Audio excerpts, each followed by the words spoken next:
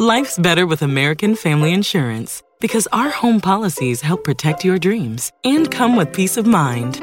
Save up to 25% by bundling home, auto, and life. American Family Insurance. Get a quote, find an agent at amfam.com. Products not available in every state. Discounts may not apply to all coverages on an auto or home policy. Discounts do not apply to life insurance policies. Visit amfam.com to learn how discounts may apply to you. American Family Mutual Insurance Company, SI, and its operating companies, American Family Life Insurance Company, 6000 American Parkway, Madison, Wisconsin.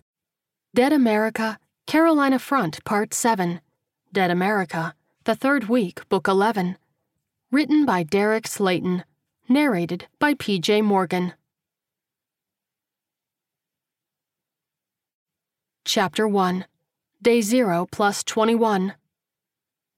Terrell sat by the window of a small rundown motel, peering out into the darkness.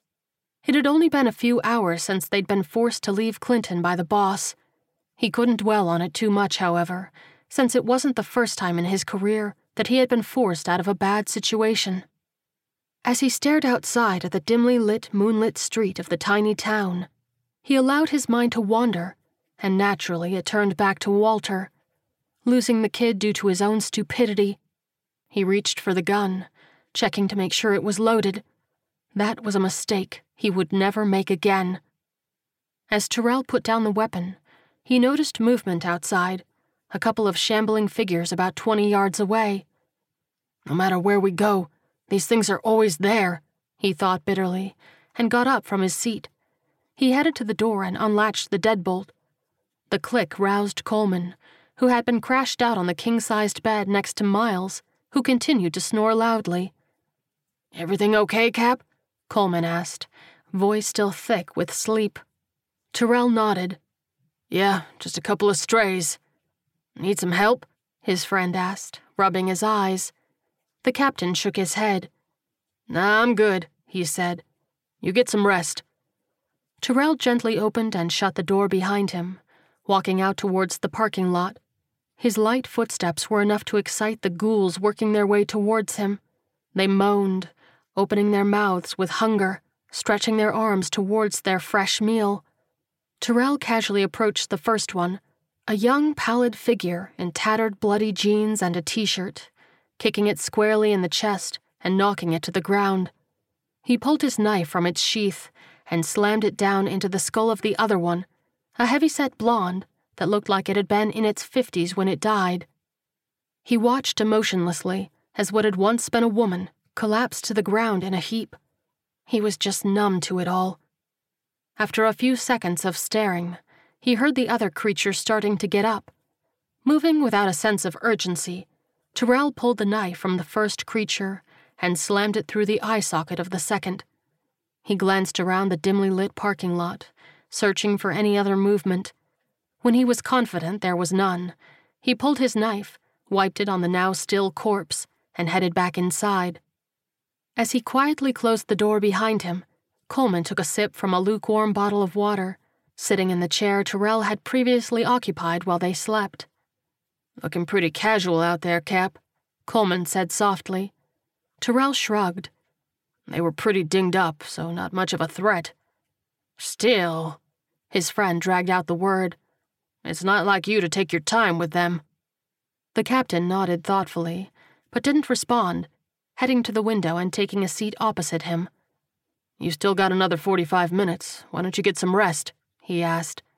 "Nah, I'm good," Coleman replied, shaking his head.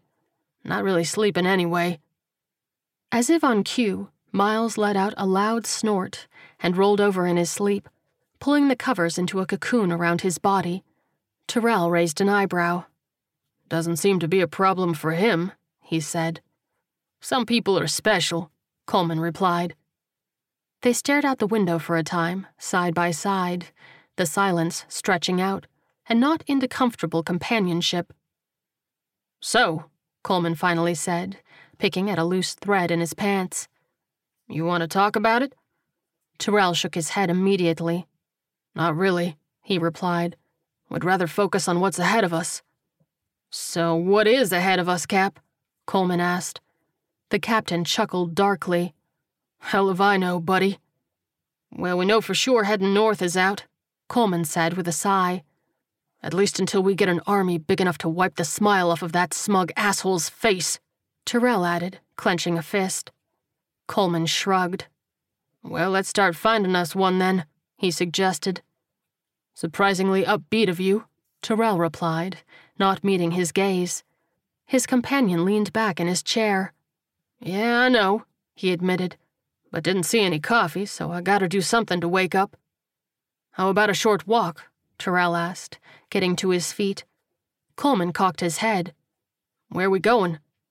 "Hotel office," the captain replied, jerking a thumb over his shoulder. "They might have a map with all of the tourist trap brochures." Coleman motioned to Miles, still sound asleep in his burrito. "What about him?" He'll be fine," Tyrell replied, waving a hand at the bed. He led them out of the room, closing the door quietly behind them, and then headed up the sidewalk towards the office. They kept a watch on their surroundings for movement, but didn't see anything. 6 doors down, the front office was busted in, with dried bloodstains around the frame. Tyrell shook his head at the sight, knowing that the manager probably hadn't fared too well from this attack. Just to be safe, he drew his knife before stepping inside, doing a quick sweep to make sure it was secure. The front area had a small coffee station and a rack of tourist trap brochures. He peeked behind the counter, seeing bloodstains on the other side, but no body. He tugged on the door leading to the back office to make sure it was secured. "Problems?" Coleman asked. Tyrell shook his head. "If there is, it ain't getting out," he said. His companion reached the rack and scanned the brochures. "Water park, outlet mall. Oh, hey, Cap, here we go. Gold mining." "Hell yeah," Tyrell replied with a laugh. "Let's go strike it rich. Retire to some nice deserted island." Coleman shook his head with a grin. "Deserted?" he asked. "I was kind of hoping for a full-service bar, and maybe a bikini-clad lady or 12. "A man can dream," Tyrell replied wistfully. Coleman continued to scan the rack of brochures, finally finding a map of the Carolinas. He set it down on the table where the coffee would normally have been, and spread it out. Tyrell leaned against the counter and watched as his partner traced his finger along the highway leading south out of Clinton. "Okay, best guess is that we are somewhere south of Elizabethtown," Coleman mused. "I don't think this place is big enough to actually have a spot on the map." Tyrell nodded. "Explains why the place is empty. So it looks like we're about 40 miles or so away from the South Carolina state line," Coleman said, leaning back. "To be honest, with where we are and having the north cut off, we don't really have a lot of options." The captain chewed his lip for a moment as he studied the map where his friend was pointing. "We're not too far away from Wilmington, which has got to be a total shit show," he murmured. "Without a doubt," Coleman nodded. "I'm pretty sure some of our boys were casting off from there." Tyrell sighed. "Which means locals and everybody else within 100 miles were going there to hitch a ride." He shuddered. "Safe to say that's out as an option," Coleman said. The captain scanned the map some more. "We aren't too far away from the interstate," he said. "Could always head up to Charlotte and see what Kyle is up to. Bastard is probably lounging around in the stadium, playing Xbox on the Jumbotron," Coleman said dryly, and they shared a chuckle at the mental image. "Only other major cities on the map are Columbia and Charleston," Tyrell continued, "both of which are major hauls." Coleman nodded. "One's the capital, and the other is a port town, so not really a fan of either option." "So no bright ideas?" Tyrell asked. His friend looked back over at the rack, prompting an exasperated laugh from the captain. After studying for a moment, he picked out a brochure for the South Carolina Low Country. "I mean, we could just head to the Low Country," he suggested. Tyrell raised an eyebrow. "Low Country?" he asked. Coleman scanned the brochure. "Says here it's a laid-back small-town experience that provides cocktails, fishing, and a relaxing lifestyle," he reported. Tyrell grabbed the brochure, looking at pictures of men fishing, people on patios drinking, and a crawfish festival. "I wouldn't say no to some crawfish," he quipped. "I figure if we head that way, we'll be in the sticks," Coleman continued, "so resistance will be minimal." Tyrell sighed and set the brochure down on the counter. "Low country it is, then," he declared. "Can't be any worse than where we currently are." "Or where we've been," Coleman added. The captain took a deep breath. "Now the next question is," he began, "do we actually have the goods to get us down there?" "SUV has about a half a tank left, so we'll have to stop," Coleman said. "Got plenty of food and water, probably last us a good 10 days or so if we're careful." Terrell cocked his head. "And ammo?" "We have about 120 rounds for our assault rifles," Coleman replied, wrinkling his nose. "Another 60 for our handguns, and I've got 20 rounds for my sniper rifle." The captain sighed. "Well, as long as the trouble is minimal like it is here, then we'll be fine." As the last word came out of his mouth, he caught movement outside from the corner of his eye. When he peered out the window, he saw a figure moving quickly, darting behind bushes across the street. "Lean back out of sight," he demanded. Coleman quickly ducked down, leaning back against the wall. "What is it, Cap?" he asked. Terrell continued to stare out the window, looking for more movement. After several moments, he saw nothing. "I think we got company," he murmured. "Zombies?" Coleman asked. Terrell shook his head. "Nope." "Shit," his partner replied. "My guns are in the truck." "There are a couple of assault rifles in the room," Terrell replied, but that didn't help them immediately either. He turned around and headed for the door leading to the back office. He turned the knob as he drew his knife and threw it open. On the ground was a body that looked like it had been chewed up by a horde. It struggled to move, but there wasn't enough of its limbs to do it. He drove the knife down into the back of its head. "We gotta get back to the room," he said. Coleman started for him, but the captain put up a hand. "This is gonna sound crazy," he said slowly, "but I need you to stay here." His partner gaped at him. "For what?" he demanded. "I don't have a weapon." Terrell looked around behind the counter, reaching under and feeling around beneath the till. "Jackpot," he said, and pulled out a sawed-off shotgun, tossing it to him. Coleman checked it and made sure it was loaded. "It's gonna be point blank or nothing with this," he said. "That's what I'm counting on," Terrell replied, and threw him a wink before heading to the back of the office. He slid open the small window on the back wall and slithered through it to the back of the building. He stayed pinned against the outer wall as he headed for his room, counting the windows as he went. When he reached the 6th one, he jimmied open the lock on the window with his knife and then pulled himself through, crawling onto the bathroom sink. He stumbled on the porcelain, but made his fall as gentle as he could, catching himself on the toilet. His feet hit the linoleum with a light thud, and he froze, listening. The only noise was Miles' muffled snoring through the door, and a smile curled his lips at the sound. Snoring meant living. He got up off of the ground and peeked through the crack in the bathroom door. He could hear footsteps on the pavement now, and sprung to action. He darted across the room towards his gun that was propped up behind the door, but as soon as he reached the bed, gunfire erupted, ripping through the front window. He hit the floor, and Miles snorted awake. "What the fuck, guys?" he barked, still half asleep. Terrell reached up and grabbed him by the shirt, dragging him down onto the floor with him. "What the hell is going on?" Miles demanded, eyes wide now. "Somebody doesn't like us," Terrell bellowed. Miles' mouth opened and closed. You think?" he finally cried. The gunfire subsided before there was a loud banging on the front door. The first hit destroyed the door handle, but the deadbolt held. Terrell immediately dove for it, making a play for the guns.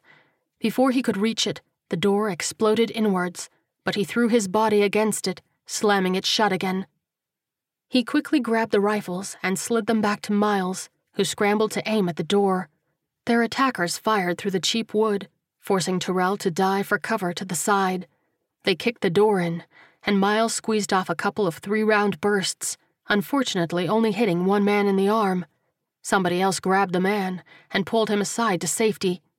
"Clear!" Miles cried, and Terrell slid across the floor, slamming the door shut and flipping the emergency frame lock to hold it closed, at least for the time being. He grabbed the other assault rifle in the corner and took up position at the window. As he peered out, he saw the injured man being carried back across the street by his partner, another man breaking cover from the bushes to help them. "How many we dealing with?" Miles asked, as he flattened himself against the other side of the window. Tyrell shook his head. "At least half a dozen, probably more," he replied. "Shit," Miles muttered. "Where's Coleman?" "Office," the captain replied. Miles took a deep breath, shaking the last of his grogginess from his body. "What's the play?" "Still working that one out," Tyrell admitted. "But one thing's for sure, we gotta get to the SUV." He looked out the window again, seeing a trio of men come up from the right. He aimed and fired through the shattered glass, sending half a dozen bullets downrange. He missed, and they returned fire, shattering more of what was left of the window above him as they darted for cover. "That's 3 more, he said. Miles pursed his lips. "You want me to go out the back and try and flank them?" he asked. "Nah, I want to make them think I'm only focused on the right side," Tyrell replied. He glared out the window, seeing lots of movement across the street. He squeezed off a few more shots straight ahead and to the right, acting like he was ignoring the left flank. Several shots from the distance came flying through the window, some of them damaging the SUV outside. "You got the keys?" Tyrell asked. Miles patted his pockets and finally pulled them out. "Right here." "Okay. When we hear a shotgun go off, get to the truck," the captain instructed. "I'll give as much cover fire." He popped up and fired to the right as he spotted more movement. "As much cover fire as I can. Don't care where you get. Just get us the hell away from here." More shots poured into the building, and he returned fire, but then the gun clicked empty. "Damn it, I'm out," Tyrell said. "Ammo's in the truck." He slid the gun over to Miles, who swapped him his still mostly loaded rifle. Tyrell immediately went back on patrol, waiting for someone to move. Just up the sidewalk to the left, Coleman watched from inside the office. 2 men came out from cover across the street, sprinting across the road and taking up position by the building. The second one tapped the leader on the shoulder to move up. As they headed away from him, Coleman darted out from the office, running up behind them. His footsteps were loud enough that the one in the back turned around, but all he could do was widen his eyes before Coleman blew his head open like a cantaloupe with an M80 stuffed inside. The soldier immediately rushed forward as the other enemy turned to fire, and he grabbed the barrel of the gun and forced it away from him as a few shots went wild. Coleman delivered a vicious throat strike, sending the man to the ground. He held the weapon as the gun fell and sprinted for the SUV. Bullets whizzed by him, prompting him to fire wildly as he ran. "Let's move, Cap!" he screamed. Tyrell burst from the motel door, opening fire at the figures in the darkness. Several muzzle flashes emerged, and bullets flew past them. One of them grazed his arm as he ran to the back seat. "Motherfucker!" he hissed in pain. As Tyrell and Coleman laid down suppressing fire, Miles leapt into the driver's seat. The other 2 dove into the vehicle as the engine sprang to life. "We're moving," Miles warned, and flung the SUV in reverse, making a hard turn onto the road. Tyrell fired wildly out the back window, hoping it would pin the enemies down. Bullets peppered the vehicle from the side, and Coleman fired over the captain through the side window. "Stay low," he barked. Miles dropped the SUV into gear and sped off into the night. After a few moments of wild driving, the firing stopped, and the trio breathed a tentative sigh of relief. "What in the holy fuck was that?" Coleman demanded. Tyrell shook his head as he sat frontways in his seat. "I don't know," he replied. "Hopefully it was just some locals that didn't like the fact we were in their territory." "Well, if it wasn't locals, then who the hell was it?" Miles asked. The other 2 shared a concerned look, the thought dawning on them at the same time that it very well could have been the boss's men. Miles glanced in the rear view at their silence, and then had the same thought. "Oh, motherfucker," he spat. "We left. What more do they want?" Tyrell shook his head. "Same thing we do," he replied. "Revenge. We put a lot of their men down." "Add 1 more to the list," Coleman said bitterly. "Shotgun work okay?" Tyrell asked. Coleman smirked. "I was like a goddamn magician, made my assistant's head disappear."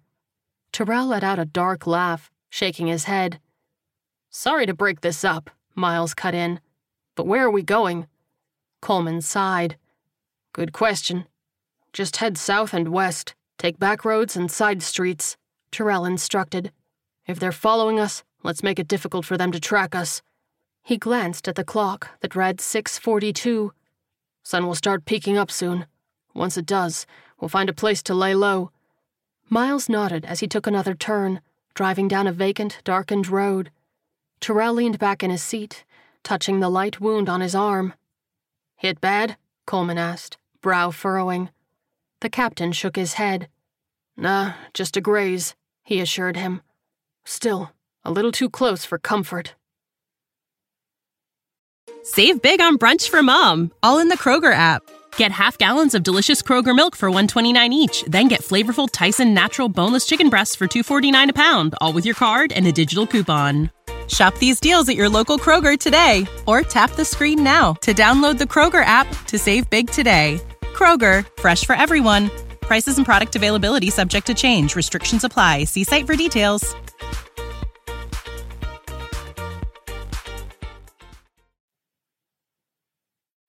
Chapter 2. Miles continued to drive along the backcountry roads as the sun came up. It had been a half an hour since the battle, but the boys were still on high alert. Terrell and Coleman kept watch at every cross street, looking for signs of movement. "You got anything?" Coleman asked. Terrell shook his head. "Haven't seen another vehicle even, whether driving or broken down." "We might actually be good then," Coleman replied. Miles turned down another road and spotted a large 2-story farmhouse in the distance. "What do you say we stop and collect ourselves?" he asked. "Figure out where we're going. Maybe get lucky with the kitchen, too," Coleman added. Terrell sighed. "With the way our day started out, I'll settle for some peace and quiet," he admitted. Miles found the driveway and slowly worked his way up to the house. Within 20 yards of the old building, he skidded to a stop. "Looks like we're gonna have to work for it," he muttered, and pointed to the front door. There were 8 zombies congregating there, shambling around each other. "It's just a handful, nothing too bad," Coleman said. Terrell nodded. "Well, let's get it done then." He flipped open his door and hopped out, slinging his rifle over his shoulder before drawing his knife. The other 2 joined him, following suit, and as they slammed the doors to the SUV, the zombies turned towards the trio, moaning excitedly. The boys moved a little closer. The crowd around the door broke apart, but one stubborn zombie continued to bang on the door fiercely. Finally, it realized its friends were gone and turned around sharply, letting out a loud screech before tearing towards them. "Runner!" Coleman cried, and dropped his knife on the ground in order to reach the rifle on his back. Just as he raised the weapon, the runner reached him, firing off a few shots, but only striking the thing in the gut. They tumbled to the ground, and Coleman struggled to keep its gnashing teeth away from him by holding its throat. "Get this fucker off of me!" he yelled. Miles rushed over, grabbing the creature by the back of the collar and pulling it up, teeth snapping and clattering. Coleman grabbed his knife from beside him, stabbing upward and hitting the zombie underneath the jaw, the long blade piercing its brain. "You all right?" Miles huffed, as the body crumpled to the dirt. Coleman sat up, examining his arms and hands, relieved when he saw no injury. "I'm good," he said, and took his friend's offered hand to get to his feet. Terrell, meanwhile, walked towards the 7 slower creatures, all moving towards him in a tight pack. He pulled out his handgun, stopping about 10 yards from the group and opening fire. He shot 5 deliberate bullets, dropping several of the ghouls with perfect headshots to thin the herd. With the danger reduced, he stepped forward and stabbed the remaining 2 in the face, eliminating the threat. "You good, Coleman?" he asked, as he cleaned his blade and sheathed it. "Heart rate is a little fast," Coleman admitted. "But other than that, I'm good." Terrell nodded. "Good, because we need to clear the house," he replied. "If there is a runner, then there's a good chance there are survivors in there." "Let's just hope they're friendly," Miles replied. Terrell readied his rifle. just in case they aren't," he explained, and then led the trio to the door. They moved like they were ready for combat, staying in formation and on high alert. When they reached the door, Tyrell nodded to them to make sure they were ready, and then Coleman turned the knob. It was locked, and he shook his head. "Go," Tyrell said quietly. He took a step back, and then delivered a forceful front kick to the old wooden door. It shattered the frame, the door flying back and slamming against the wall. The captain rushed inside, gun aiming down the long hallway beside the stairs. Miles followed him, covering the front room to the left, and Coleman in the rear, taking the right. When nothing jumped out at them, Tyrell motioned for Miles to work his way up the stairs. The other two did a quick sweep of the downstairs, finding it empty. Everything was covered in dust, with only the occasional ray of morning sunlight illuminating the area. Miles slowly moved up the stairs, heading to a landing that stretched back towards the front of the house. He looked back at the dimly lit hallway behind him, a room on either side of the hall. He moved cautiously towards the first room, opening the door and springing inside. As he swept the empty bedroom, footsteps clacked behind him. He turned just in time to see a short, heavy-set man in his 30s with balding black hair coming out of the bedroom across the hall, clothes stained in blood.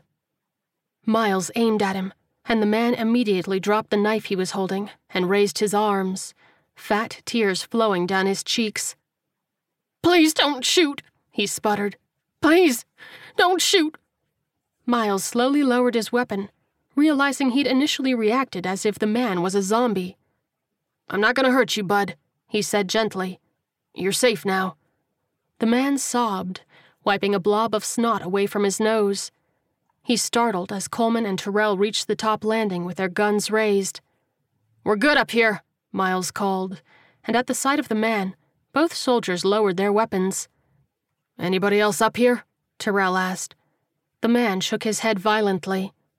"No, it's just me," he was able to say, before bursting into a fresh set of sobs, shoulders shaking uncontrollably. The trio gave him a moment to grieve, assuming the runner was his friend. "Coleman, secure the door," Tyrell instructed. "Miles, bring our new friend here downstairs while I try and find us something from the kitchen." He and Coleman headed off, and Miles slowly approached the devastated man. "Come on," he said gently, reaching out to take his arm. "Let's get you downstairs. You're okay now." The man gave a wet sniffle and nodded, letting his savior lead him down the hallway towards the stairs. Chapter 3. The man sat on the couch by the window, averting his eyes from the carnage out front, probably not wanting to see his dead friend. Coleman finished securing the door by dragging a nearby hutch in front of it, and Tyrell entered holding a tray of glasses, a gallon of water, and some crackers. "Slim pickings in there," he announced, "but at least we ain't going hungry." He set down the tray on the coffee table, and then handed out glasses and food, pouring himself some water before handing off the jug. "So, what's your name?" he asked. The guy stared off into space, still in a daze, so Tyrell snapped his fingers in front of his face, snapping him back to the moment. "What's your name, man?" the captain asked. The man blinked at him. Chucky," he replied hoarsely. "My name is Chucky." He wiped another glob of snot on his sleeve. "Chucky, all right," Tyrell said, keeping his tone relaxed. "My name is Tyrell, and this is Miles and Coleman."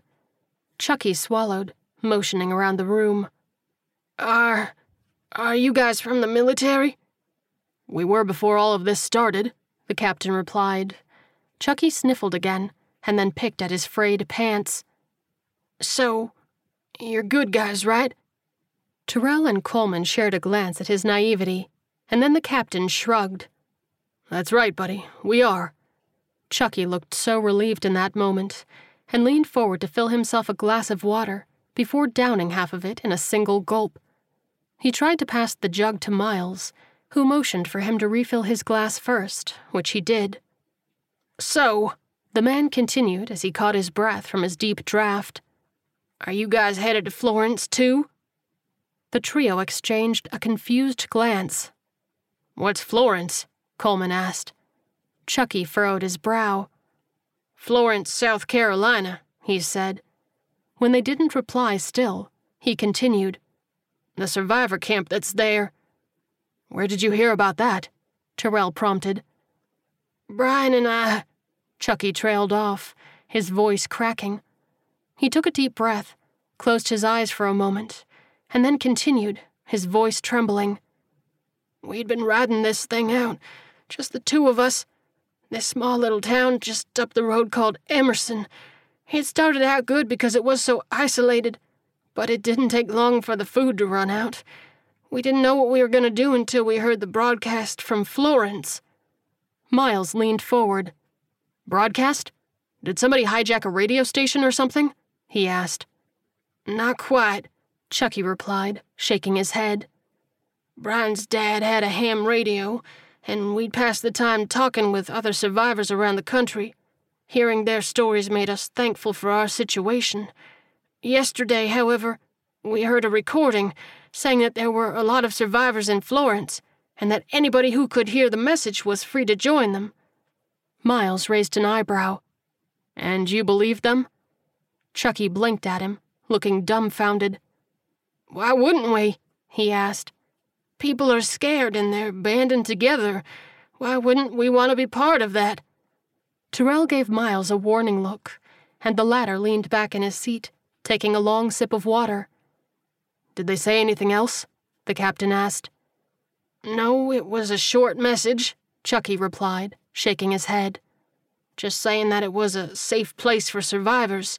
We went for it, and they got him." Fresh tears rolled down his cheeks, and Terrell reached out to pat his shoulder. "It's okay, man," the captain said softly. "Brian would have been happy to know you're safe with us." Chucky sniffled, but smiled a little, nodding. After he settled in a bit, the trio of soldiers congregated at the front window. "So, what do you guys think?" Terrell asked quietly. Coleman took a deep breath. "If I were a betting man, I'd say it's a trap." "Yeah, but what if it isn't?" Miles asked. "Wow, what a compelling counter-argument," Coleman said icily, rolling his eyes. "Were you in debate club or something?" Miles raised his palms in surrender. "All I'm saying is, it's a calculated risk." "Miles is right," Terrell put in. "We have no idea where we're going, and if this place has friendly survivors, it could be worth checking out." Coleman crossed his arms. "And what if it has people who want to kill us?" he asked. "It'll be just like any other day in the apocalypse," Miles replied with a shrug. Coleman contemplated for a moment, but then nodded, realizing his friend was right.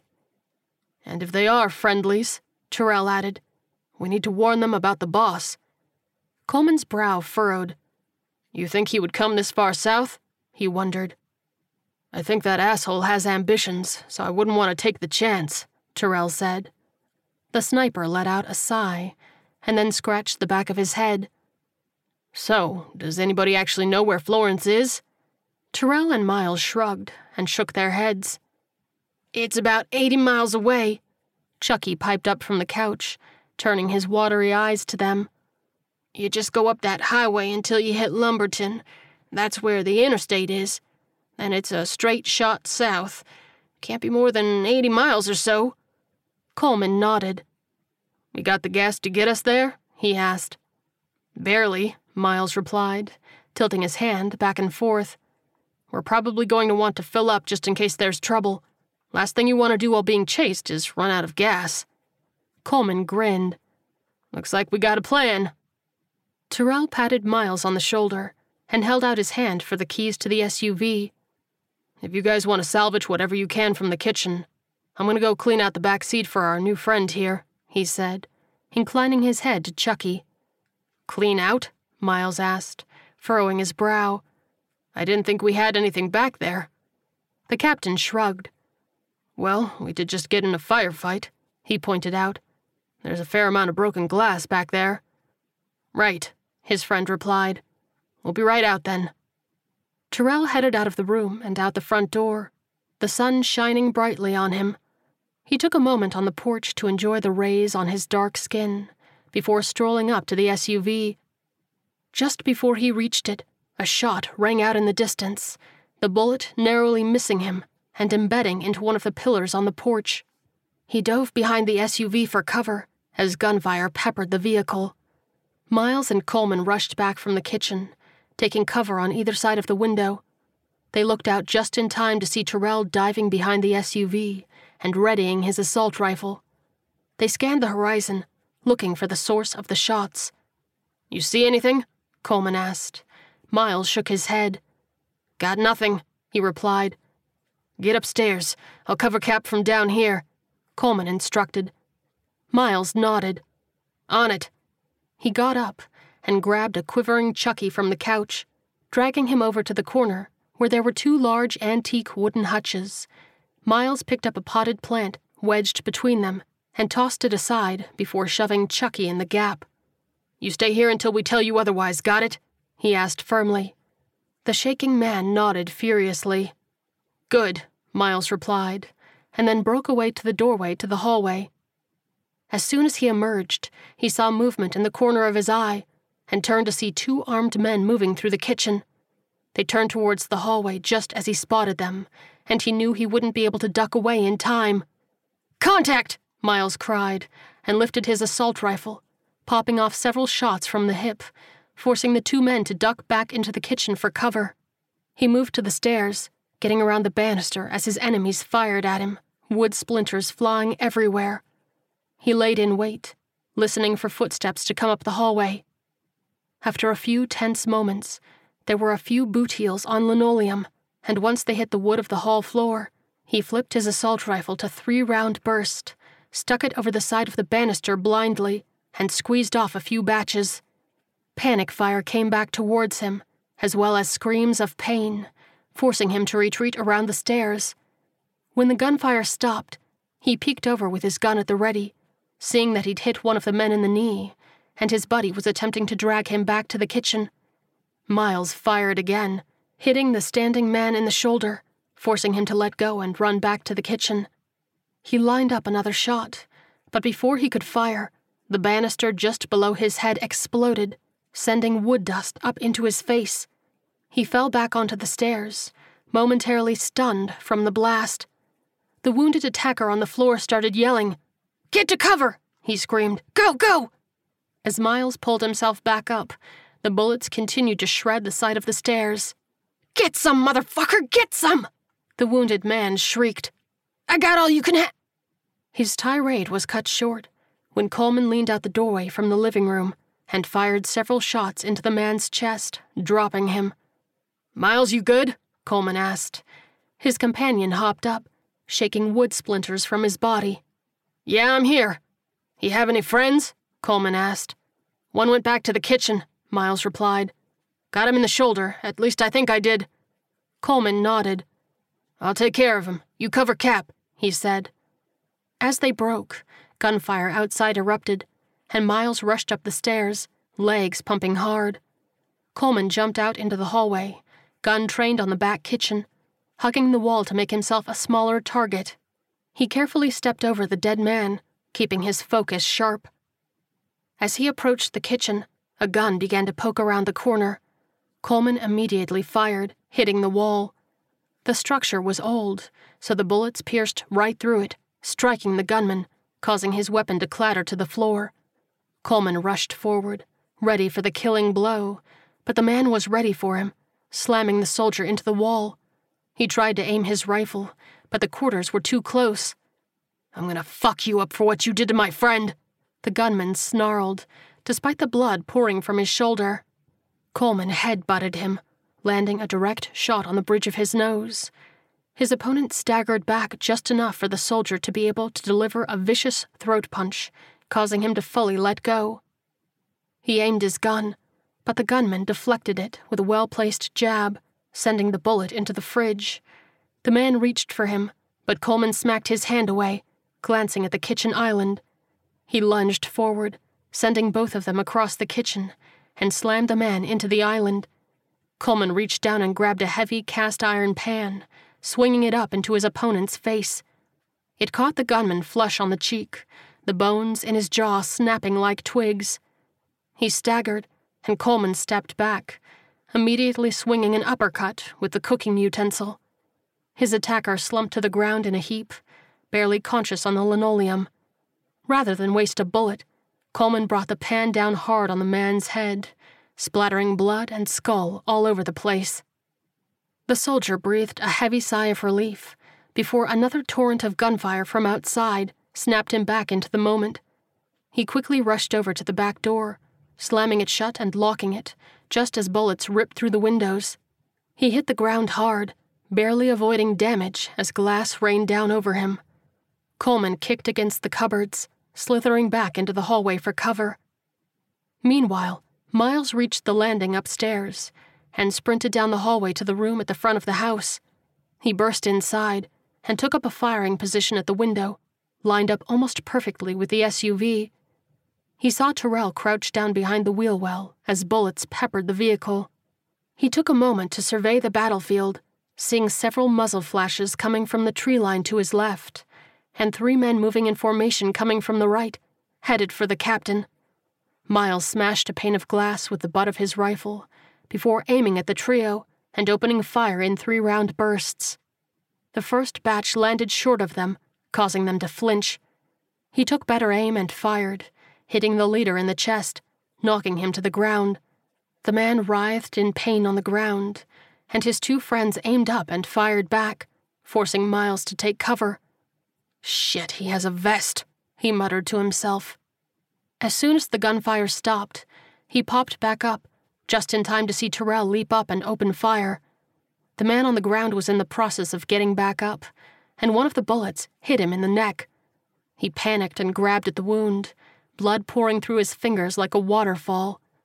His 2 friends turned their aim to the SUV, forcing him back behind cover. Miles popped out of the window and squeezed off several rounds, narrowly missing the attackers. The shots forced them to retreat to the tree line on the right. Tyrell looked up and saw Miles in the window, proceeding to give him a thumbs up. The latter gave him a playful salute, and then motioned for the captain to make a run for the house, but he shook his head. Instead, Tyrell motioned to Miles that he was going to take the SUV and lead them away, but the soldier firmly shook his head at that. The captain nodded furiously, implying that it was going to happen whether he liked it or not. Finally, Miles gave in, nodding in agreement. The 2 of them took a breather, both surveying the area to make sure no more attackers were going to come at them. As Miles scanned the tree line, Coleman appeared in the doorway behind him. "Is Cap okay?" he asked. His companion nodded. "Yeah, he's pinned down, but he's alive," he said. "How the fuck did they find us?" Coleman asked, rubbing his forehead. Miles shrugged. "Tracker in the SUV? ESP?" He shook his head. "Does it really fucking matter?" "Well, it does if we don't want them to keep finding us," Coleman replied. "Guess we'll just have to kill them all then," Miles declared. The sniper cracked a smile, approving of the new strategy. "Where do you need me to get Cap back inside?" he asked. "He's gonna lure some of them off with the SUV," Miles replied. "What?" Coleman barked. His companion put up a hand in surrender. "Got me, man," he said. "But that's his plan. If anybody follows him, you light him up," Coleman instructed. Miles nodded. "Will do. I'm gonna get back downstairs to cover the back," the sniper said, jerking his thumb over his shoulder. "If they try to get in the front, you let me know." Miles checked his mag, pursing his lips at the fact it was mostly empty. "I only got 5 or 6 shots left with this thing, but I'll make them count." "You got your sidearm, right?" Coleman asked. Miles nodded. "Ready to go." The sniper waved, and then hustled back down the stairs, gun at the ready. Miles turned back to the window, seeing Tyrell waving at him to get his attention. As soon as their eyes met, the captain made his move. He cautiously moved over to the driver's seat, opening the door and sliding in, staying low and quiet. As soon as he started the engine, a few shots rang out from both sides, peppering the vehicle. Miles picked his shots, lining them up with the muzzle flashes from the tree line and firing. He couldn't tell if he'd scored any hits, but the shots on the left side stopped, Tyrell hit the gas, speeding in reverse down the driveway, somehow managing to keep the vehicle somewhat straight. When he got to the road, he cut the wheel sharply, sending the SUV onto the highway and speeding off out of sight. A few seconds later, 2 SUVs tore out from behind the tree line on the right, racing after him. "Go get 'em, Cap," Miles murmured, and then scanned the left tree line, wondering how many were waiting in there for them. "Hope there's only a couple of you," he muttered, "because that's about all the ammo I got." Chapter 4. Tyrell sped down the highway, looking in his rearview mirror. "Come on, follow me," he urged under his breath. "Follow me." His request was swiftly answered, as 2 SUVs pulled out from the driveway to give chase. "There we go," he cried, and floored it. The engine whined in response as it strained to increase speed. Shit, engine must have taken a bullet. As he hit 60, the engine began to rattle, shaking the entire vehicle. "Hold on, baby, hold on," he whispered. Tyrell glanced in the rearview and saw they were gaining on him, but there was still about 100 yards between them. He passed a sign that read, "Whiteville, 2 miles. "Guess that's where I'm making my stand," he declared, and punched the gas again, trying to build as much distance from his pursuers as he could. When he hit 80, however, there was a loud pop in the engine, and smoke began to billow out from beneath the hood. "Damn it!" he cried, as the speed started to go down. He could see the front edge of the town in the distance, and squinted when he focused in on a carnival setup. "Gonna have to do," he said, shaking his head at the unexpected sight. He gave the gas one more hit, revving the engine and setting it aflame. As soon as fire began to lick out from under the hood, he pulled into the parking lot of the carnival. It was decently sized, with a dozen or so large rides like a Ferris wheel, small roller coaster, and of course lots of carnival games. Tyrell darted out of the SUV, and it poofed into flames. He quickly reached into the back seat, grabbing an extra mag for his assault rifle, and then rushed off into the heart of the carnival as the SUV became completely engulfed. Tyrell dove behind a funnel cake stand, quickly checking to make sure that the area was clear of zombies, which it seemed to be. There was a hatch in the back of the stand, leading further into the carnival, and he made sure it was unlatched. The captain ducked down behind the counter, watching his SUV burn to a crisp. Smoke billowed out, the occasional pop of a round of ammo firing from the heat. It sank his stomach to have had to leave supplies in there, but there'd been no time. Before long, the 2 pursuing SUVs pulled up. 7 men stepped out, all donned in combat fatigues, bulletproof vests, and holding assault rifles. They walked up to the driver of the lead vehicle, a large, muscular Latino man with a sharply edged face. "So you're the ringleader, huh?" Tyrell thought, and contemplated just taking him out right there. He held off, figuring that if he did that, he'd easily be torn apart by his men. So he watched instead, as the man barked out orders, and then his crew broke off into groups of 2. "Game on, motherfuckers," the captain muttered to himself, and then snuck out the back hatch of the funnel cake stand into a long alley of carnival games. As he ran up the makeshift corridor, he noticed a dozen or so zombies scattered about on the entire couple 100-yard stretch. As he moved up the row, there was a carnival game ahead, where the goal was to throw a softball into a wicker basket. He reached over and grabbed one of the balls, before ducking around the corner of a building. As Tyrell rounded the corner, he was greeted immediately by a carny zombie. The scraggly thing wore overalls, the bottom of its lip missing where it had been kissed by a ghoul. It hissed with excitement as it shambled forward. The captain didn't bother drawing his knife, simply smashed the thing's face in with the softball.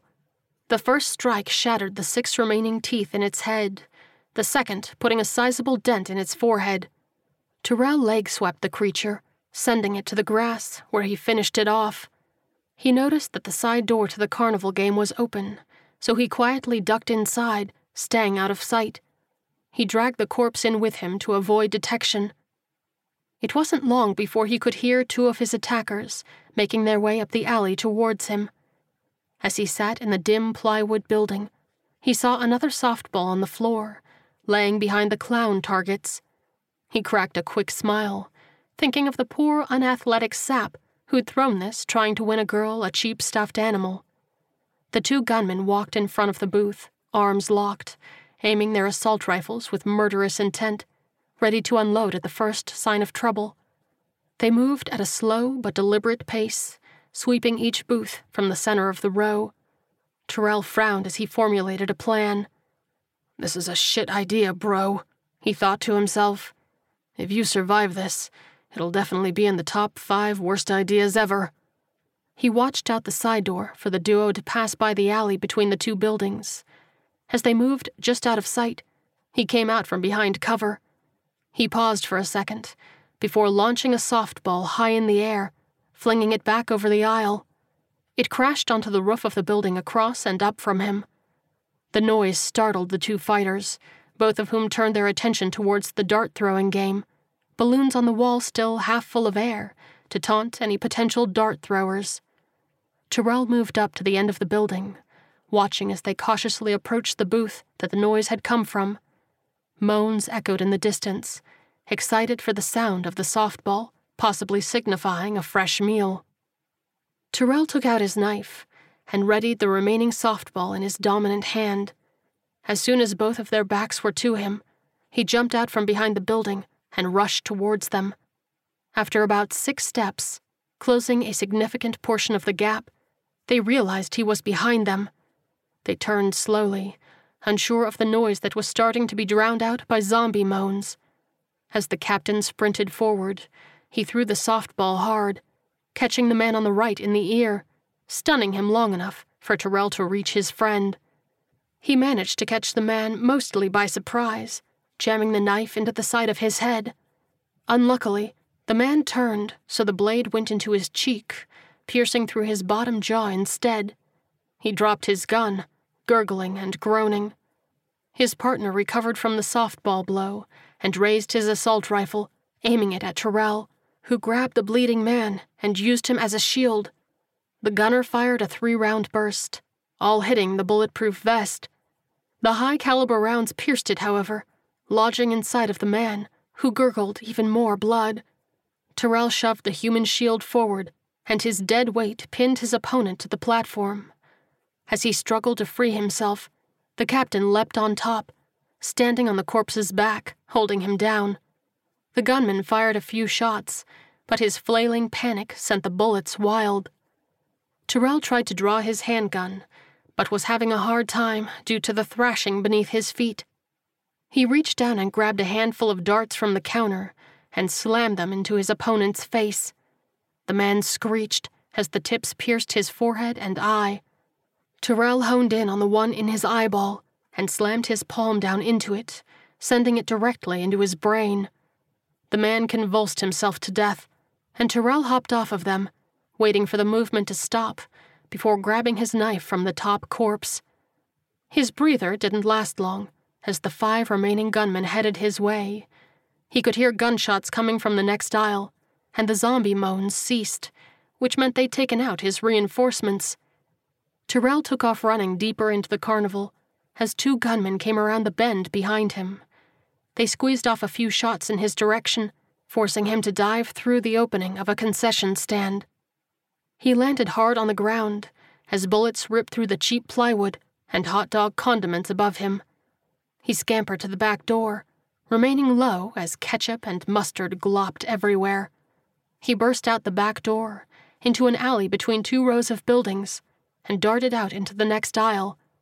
He turned to run in the opposite direction of his attackers, and then skidded to a stop at the sight of a mini horde of zombies. There were 40 or so walking corpses, packed in fairly tight, with only a foot or 2 separating them. "Fucking hell," Tyrell muttered under his breath, and thought frantically as he heard the footsteps of the gunmen approaching fast. He drew his handgun and turned towards them, the zombies about 15 yards from his back. As the first attacker came around the corner, Tyrell opened fire, hitting the corner of the building and forcing them back around cover. The captain immediately turned and rushed towards the zombie horde, pumping his legs as hard as he possibly could. He found the biggest gap he could, about 2 feet wide, and rammed his way straight through. Behind him, the gunman came around the corner, firing wildly, but hitting only rotting flesh. Tyrell stayed as low as he could, the moans intensifying at the moving meal, putrid arms reaching out to grab for him. He dodged their gaping maws, his momentum carrying him through most of the throng, knocking down as many as he could to keep his speed going. He finally saw light at the end of the horde, with only a few more rows to get through, but a dead hand caught his right sleeve. He instinctively flew into a spin, sending the handsy creature tumbling to the ground and allowing him to leap over it. He stumbled a bit as he completed the 360, pushing his hand off of the grass for stability. As he approached the last couple of creatures, he dove forward to avoid falling on his face, using his hand to spring himself forward. He landed on the ground in a heap, and then rolled as hard as he could, away from the hungry zombies. After a few rotations, he was clear, and quickly got to his feet and sprinted away, the sounds of gunfire still popping off behind him. The captain ran about 10 yards before he reached the entrance to a large haunted house structure. He ducked inside, shutting the door behind him. There was a row of flashlights on the table, and he grabbed one, flicking it on. The black light bulb illuminated the area just enough to make sure there were no zombies waiting to jump out at him. Tyrell took a knee, breathing a heavy sigh of relief. 2 down, 5 to go. Chapter 5. Miles kept a trained eye on the tree line, still seeing some of the branches move due to the men shuffling around behind it. He stayed back away from the window so they couldn't get an angle on him, hiding in the shadows. With his rifle down to a handful of rounds, he waited for the impending assault that he may or may not have enough bullets to survive. Footsteps rose on the stairs, slow and deliberate, and he stiffened. Had they gotten past Coleman? Was Coleman... He aimed his gun at the door, unsure of who was about to come through it. A moment later, Chucky's head appeared right on the floor as he crawled into the doorway. "Holy fuck, man," Miles said, letting out a deep whoosh of breath. "You about gave me a heart attack." Chucky swallowed hard, shaking his head. I'm sorry, he babbled. "What are you doing?" Miles asked, turning back to the window. The portly man took a deep breath. "Coleman told me to come upstairs and hide, in case things get bad down there," he explained. Miles nodded and pursed his lips, wishing this overgrown man-child would find his backbone and help them in this fight. But a part of him knew that not everybody was cut out for combat. He inclined his head to the closet in the corner of the room. "Get in and keep your head down," he instructed. "You're probably going to hear—" The window lit up with gunfire, and he hit the deck. Chucky stared wide-eyed at the display, face white as a sheet.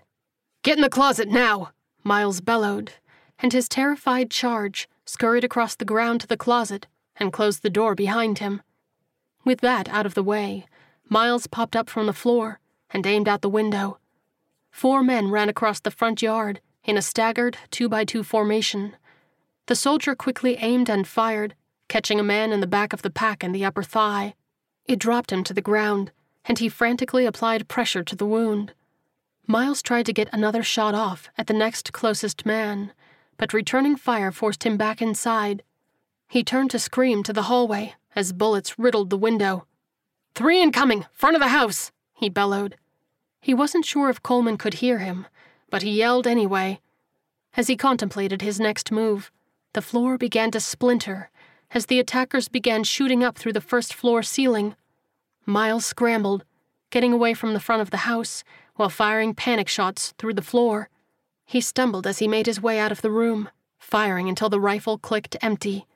He dropped it with a clatter and drew his handgun, aiming it down the hallway and moving slowly towards the stairs. The gunfire from below ceased, and he crept silently towards the stairwell.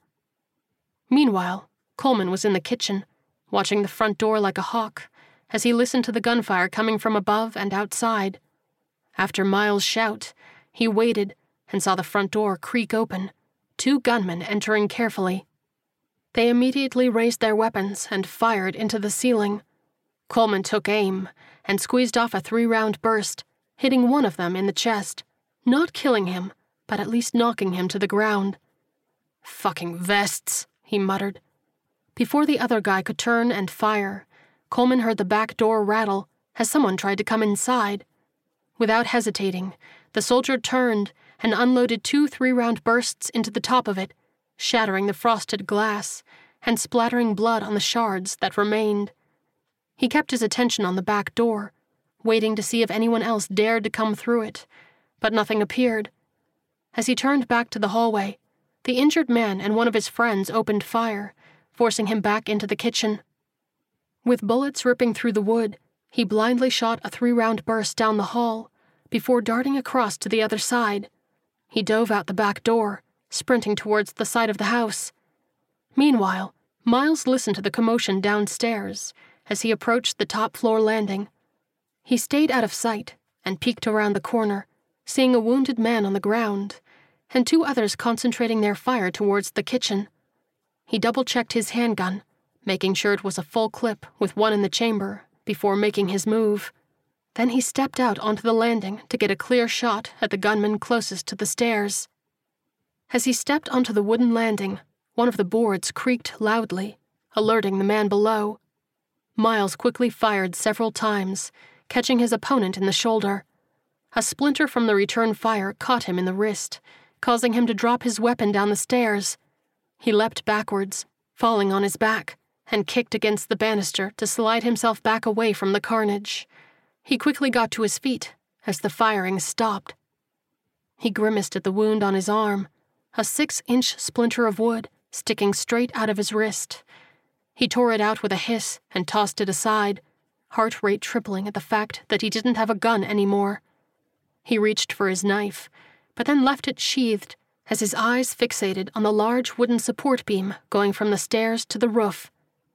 "This is gonna hurt," he thought, and then bounced from foot to foot, psyching himself up for his plan. Footsteps sounded on the stairs, and he listened hard. It sounded like only one set, and he fell into a crouch, ready to spring. When it sounded like the steps were most of the way to the landing, he jumped from his position, grabbing the support beam and swinging around it like an Olympic gymnast. The gunman fired and narrowly missed the soldier before taking 2 hard boots in the chest. The force of the impact sent the man flying back down the stairs, cracking the back of his head near the bottom before sliding to the floor in a bloody heap.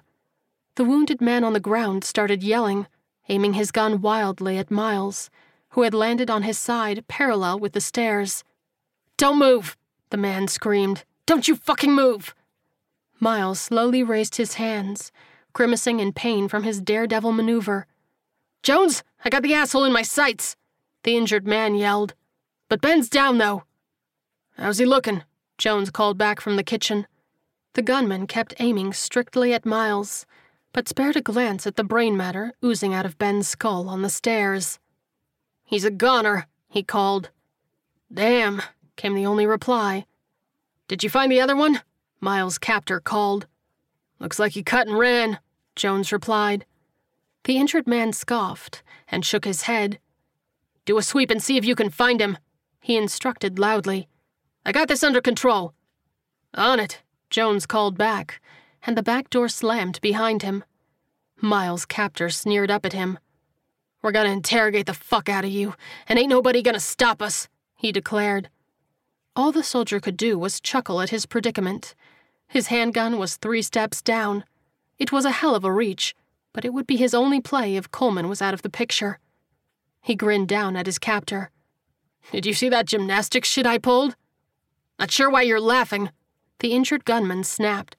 "Because we're gonna do some fucked up shit to you, boy." Miles continued to eyeball the gun, looking at it, then back to the gunman on the floor. But his eyes lingered a little too long, and his captor noticed. "I see you looking at that gun there," he said with a sneer. "You honestly think you can grab it before I put a bullet in your chest?" The soldier tilted his head back and forth, feigning nonchalance. "I figure my odds are about 35% I get to it before you put me down." And you're willing to risk your life with those odds?" the injured gunman asked. Miles shrugged. "Figure I got a better chance doing it this way than letting you boys interrogate me." "Well, you're not wrong there," his captor replied with a laugh. "So guess this is where we are, then. Go ahead and make your move." Miles nodded and prepared to make his life-or-death move. He stared down the barrel of the injured man's gun, just sitting there waiting, like a duel in the Old West. A few tense moments passed before gunfire erupted outside. His captor briefly broke concentration, the noise catching him off guard, and Miles took his opportunity, sliding down the stairs against the wall. The gunman panicked and fired, narrowly missing his target as Miles grabbed the gun. He immediately raised it and fired several times as he slid down the stairs, bumping his bones on the wood all the way.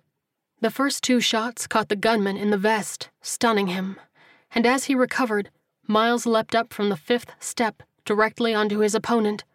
He landed hard on the injured man, pushing his weapon to the side and firing a bullet into his temple at point-blank range. As the body fell limp, Miles struggled to catch his breath and regain his composure. He stiffened as a figure came onto the porch and raised his handgun as he gasped for breath. "It's Coleman! It's Coleman!" the sniper cried, putting up his hands. Miles dropped the gun and then flopped down onto the dead man beneath him, closing his eyes and breathing as deeply as he could. Coleman entered, and his eyes widened at the carnage. "Jesus Christ, dude, you okay?" he asked. "Yeah," Miles wheezed. "Just wind knocked out of me." The sniper approached him and held out a hand, helping him to his feet. "You really did a number on these guys, didn't you?" he asked in awe. "Just sad there wasn't a video camera rolling for my swinging double kick of doom," Miles replied, and towed the head of the man he'd kicked. Coleman shook his head and chuckled. "Well, if that's the result," he said, "then I hope I'm never on the receiving end." "Let's get their weapons and find Cap," Miles suggested, as he finally stopped wheezing. "I know he probably doesn't need our help, but he might welcome it anyway." Coleman cocked his head. "We got something we need to handle first," he said. Miles furrowed his brow in confusion and followed Coleman outside and around the house. He blinked at the last remaining gunman, chained to a tree stump in the yard. "Is he alive?" he asked. Coleman nodded. "Unless he had a cyanide capsule and a fake tooth, I think he's just knocked out." "Well, if you want to start waking him up, I'll get the weapons," Miles suggested. The sniper knelt down next to his prisoner. "Look for some keys, too," he said. "Hopefully these boys drove."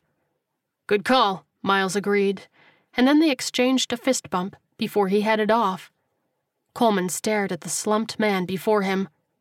"All right, fucker, let's get you up." Chapter 6. Tyrell shone his blacklight flashlight around, finding only one entrance to the main part of the haunted house attraction. "Let's see if things have cooled off any," he muttered, and cracked open the exterior door, looking back to the horde he'd broken through. Several of them shambled towards the haunted house, the rest heading back towards Tyrell's pursuers. It wasn't long before more gunfire erupted in the distance, and he spotted zombies dropping amidst the throng. "That ought to keep them busy for a while," he thought bitterly. More gunshots rang out closer to him, and he startled. He saw a few of the zombies heading towards him drop, and ducked back into the haunted house quickly, shutting the door enough so there was only a tiny sliver for him to look through. 2 men approached the horde, shooting from only a few yards away from the front edge of the group of 20 ghouls or so. They put down a handful of them, and he counted down before springing into action. Tyrell took his assault rifle, flung open the door, and opened fire on the duo. He hit one man in the back of the vest with 2 rapid-fire shots, dropping him with the force of the bullets to the ground.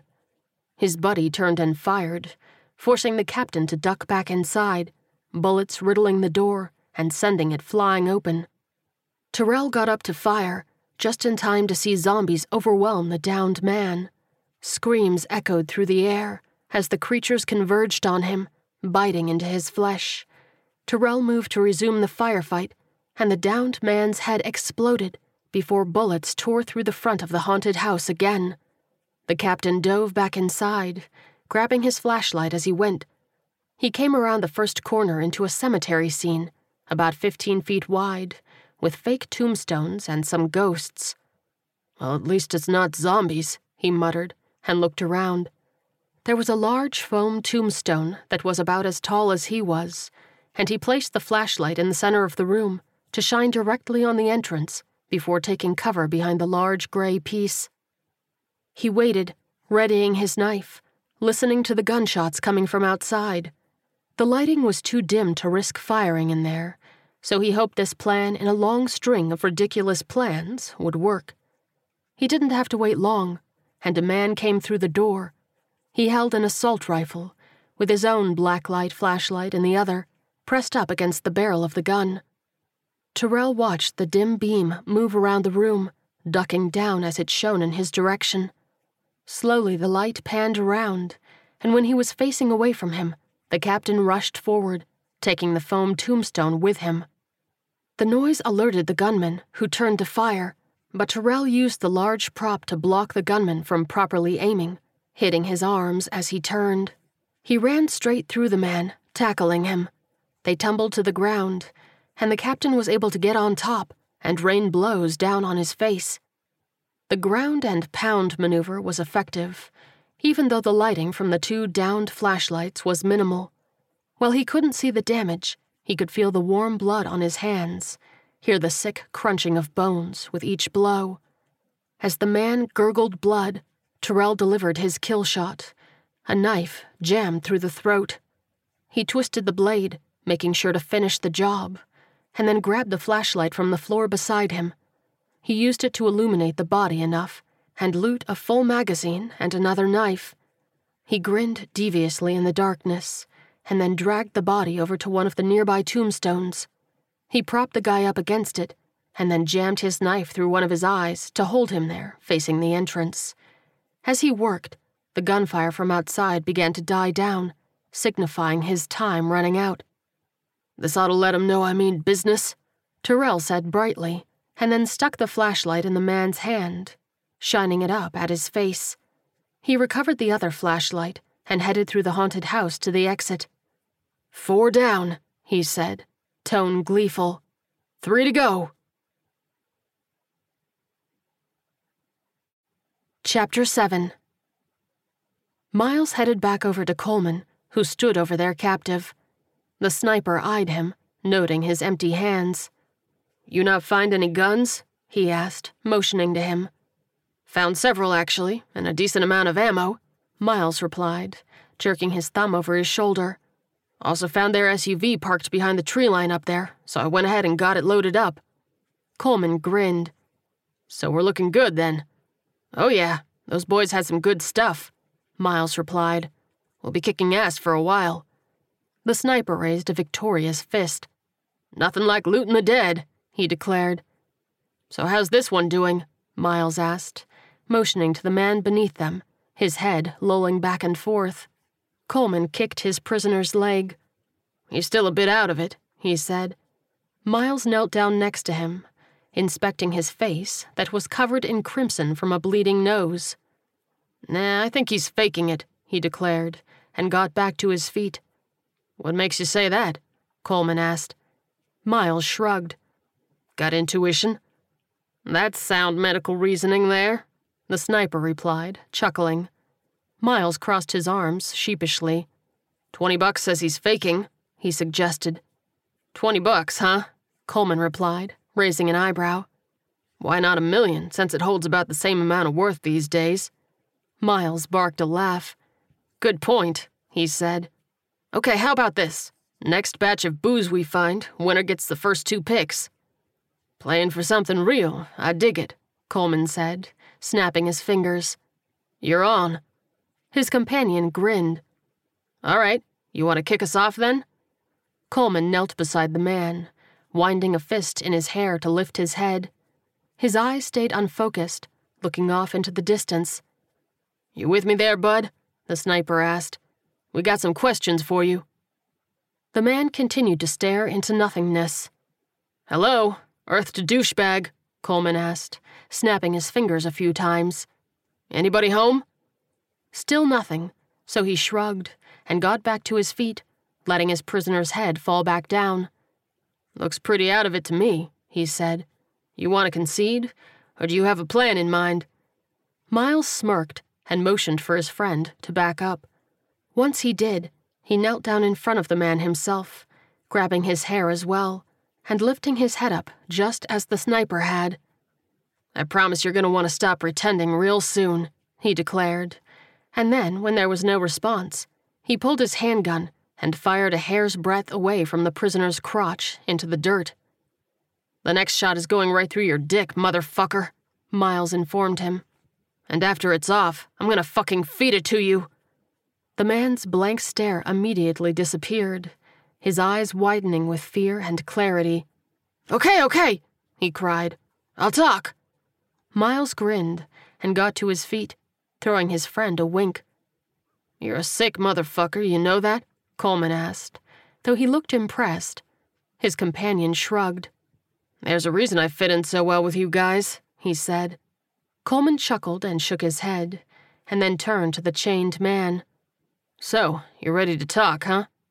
"Whatever you want to know, man," the prisoner gushed. "Just keep him away from me." "Okay," the sniper said, rubbing his palms together. "First things first, who are you guys?" The man swallowed hard. "We work for the boss," he said quickly. "Doing specialized jobs." "Like what?" Coleman asked. The prisoner shook his head. "Yesterday we were leading a horde away from a town," he said. "Day before that, we were securing material for a giant bomb. You know, stuff ordinary people might have a problem with." "Ordinary people, huh?" Coleman cocked his head. "You military?" The man shook his head. "I was police, but some of the other guys were military or ex-military," he explained. "Before all this, we all weren't the highest trained people, but today we're better than most. Given how we took all you guys out, you may want to rethink that," the sniper quipped. The prisoner winced. "You should see some of the saps we left behind." "Fair enough," Coleman replied. "But why come after us? We were gone and the boss had what he wanted." His captive shuddered. "You'd have to ask the boss," he said, shaking his head. "All I know is he said you three were a clear and present danger to the community and needed to be dealt with." "So you were just following orders?" Coleman asked with a sneer. "Novel defense." "I wasn't exactly in a position to question orders," the prisoner insisted. "And I'm guessing with the skill you boys have, you've been in that same position a time or two." He looked between them with pleading eyes. "Or am I missing my mark there?" Coleman and Miles shared a pointed glance before the sniper turned back to him. "So who is your leader?" he asked. "Badass guy named Marco," the prisoner replied. "Don't know too much about him other than he's an absolute unit of a human being. Big, fast, strong, and ruthless. Not the type of guy you want on your ass." The sniper pursed his lips. "So I'm guessing he's not among the dead here." "No," his captive replied, shaking his head. "He was in the group that went after your friend." Miles clenched his jaw. "Don't worry," Coleman assured him. "Cap can handle his own." His companion sighed. "Still, we should probably go lend a hand." Coleman nodded and pulled out his handgun, holding it at his side. "So what do you think we should do with him?" he asked. "I threatened to shoot his dick off and feed it to him," Miles pointed out. "So pretty sure my position is clear. But it's your call." The sniper stared the man in the eye. "I understand you were in a difficult position," he said. "I've been there myself, and it's not fun. But you have an opportunity right now to free yourself from ever being put in that position again." He pointed a finger in his face. "Now I'm going to loosen these chains so you can get out of them. Gonna take you a little while, but you can do it if you try. You're free to go your own way. But know this, if you join back up with the boss and his men, my friend here is going to make good on his threat to feed you your manhood." He raised his chin. "Is that clear?" The prisoner nodded furiously. "Yes, thank you," he gushed. "You'll never see me again." "Ah, but we might," Coleman replied, wagging his finger. "Which is why you're going to find your own path, right?" "I'm done with them," the man insisted. Coleman studied him for a moment, unsure of whether to believe him or not. "Okay," he finally said, and then loosened the chains a bit, giving him some wiggle room. "You good with that?" "Yeah, I can manage," the prisoner replied. The sniper nodded. "Good." He turned to Miles, and they started to walk away, but he paused and turned back. "Your gun is over there by the side of the house. There's some food and water in the kitchen. I would recommend heading inland, maybe down towards rural Georgia. We've heard some horror stories about the coast." "Appreciate it," the prisoner replied, eyes sincere. "Good luck, you two. You'll need it against Marco." As the soldiers headed for the SUV, Miles raised an eyebrow. "Kind of surprised you let him live," he admitted. Coleman shook his head. "Been far too much killing the last few days," he replied. "Just wanted to remind myself of what it was like to not put a man down." Chapter 8. Tyrell took cover behind the wall of the bumper cars, catching his breath from the cat-and-mouse games. Avoiding zombies and trained killers was exhausting. He looked out over the center of the carnival, noting a large, disturbing clown statue in the center, with several dozen zombies milling about. Sounds of gunfire echoed in the distance. "Guess they're running into some of your friends," he thought, as if speaking to the zombies. "Would probably be too much to ask for your buddies to take them out for me, huh?" The gunshots grew closer, sounding like they were coming from the aisle next to where Tyrell was hiding. He ducked down and crept forward, peeking up over the top. A few zombies from the clown cluster wandered off towards the noise. A few seconds later, they dropped, the gunfire closer. This enraged the dozen still in the center, and they moved after their fallen brethren. As they did, 3 men appeared, including the beastly Latino guy from earlier. To shoot or not to shoot, Tyrell thought. That is the question. He readied his assault rifle, but stayed low, waiting to see what his pursuers were going to do. The leader barked out some orders, pointing in 2 different directions. A moment later, they broke off, with him and 1 man running to one side of the horde, and a lone man heading Tyrell's way. He was tall and muscular, looking almost like a white version of the captain in terms of build. "It's like they want to make this easy on me," he thought gleefully. He smirked and threw his assault rifle back over his shoulder, ducking out of sight. He listened as the gunman walked closer to the bumper cars, straining to focus on the steps over the moans of the hungry undead. The wall Tyrell hid behind was about waist high, which wasn't a lot of cover if the person was right up on them. He kept his hand on his sidearm, just in case the enemy didn't approach him straight on. Shooting would be bad, because it would potentially alert the others, not to mention the dozens of creatures nearby. Tyrell readied himself as the footsteps sounded nearly a few feet away and took a deep breath. "Here goes nothing," he thought, and popped up from behind the wall. The man was surprised and tried to raise his gun in a panic, but Tyrell smacked it out of his hands. His opponent grabbed him by the top of his shirt, but the captain reversed the move by thrusting his arm underneath him and flipping him over the wall. The man landed hard on the wood-paneled floor of the bumper car area, sliding a few feet along the ground on his back. He leapt to his feet, brandishing a long knife. "I'm gonna cut you up good, boy," he snarled with a sneer. Tyrell drew his own knife, grinning back at him. "You're more than welcome to try," he quipped. The man rushed Tyrell, swinging his knife at torso height, and the captain leapt back to dodge it. He countered with a slash of his own, catching his opponent in the arm. The man looked at the blood running down his tricep and lifted it, licking the crimson liquid from his skin with a wild expression in his eyes. He lunged forward and stabbed straight out, and Tyrell smacked his weapon hand away, lunging himself, but received the same treatment in return. They exchanged slashes and stabs in an almost mirror image dance, but neither could land a hit on the other. Finally, the man raised the knife above his head and brought it down hard, and Tyrell saw his opening, ducking to the side and lunging in to stab at his opponent's kidney. In his momentum, he lost grip of his knife, leaving it in the man's gut. His opponent turned around, pulled the knife from his body, and tossed it over the wall into the sea of zombies drawn by the noise. A few of the corpses managed to tumble over the waist-high barrier, smacking down hard on the wood. "This just got interesting," the man declared. Tyrell shook his head.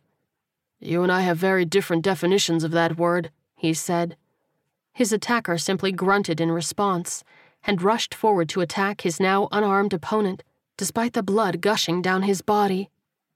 Tyrell ducked underneath the first horizontal strike and then leaned back to avoid the return slash.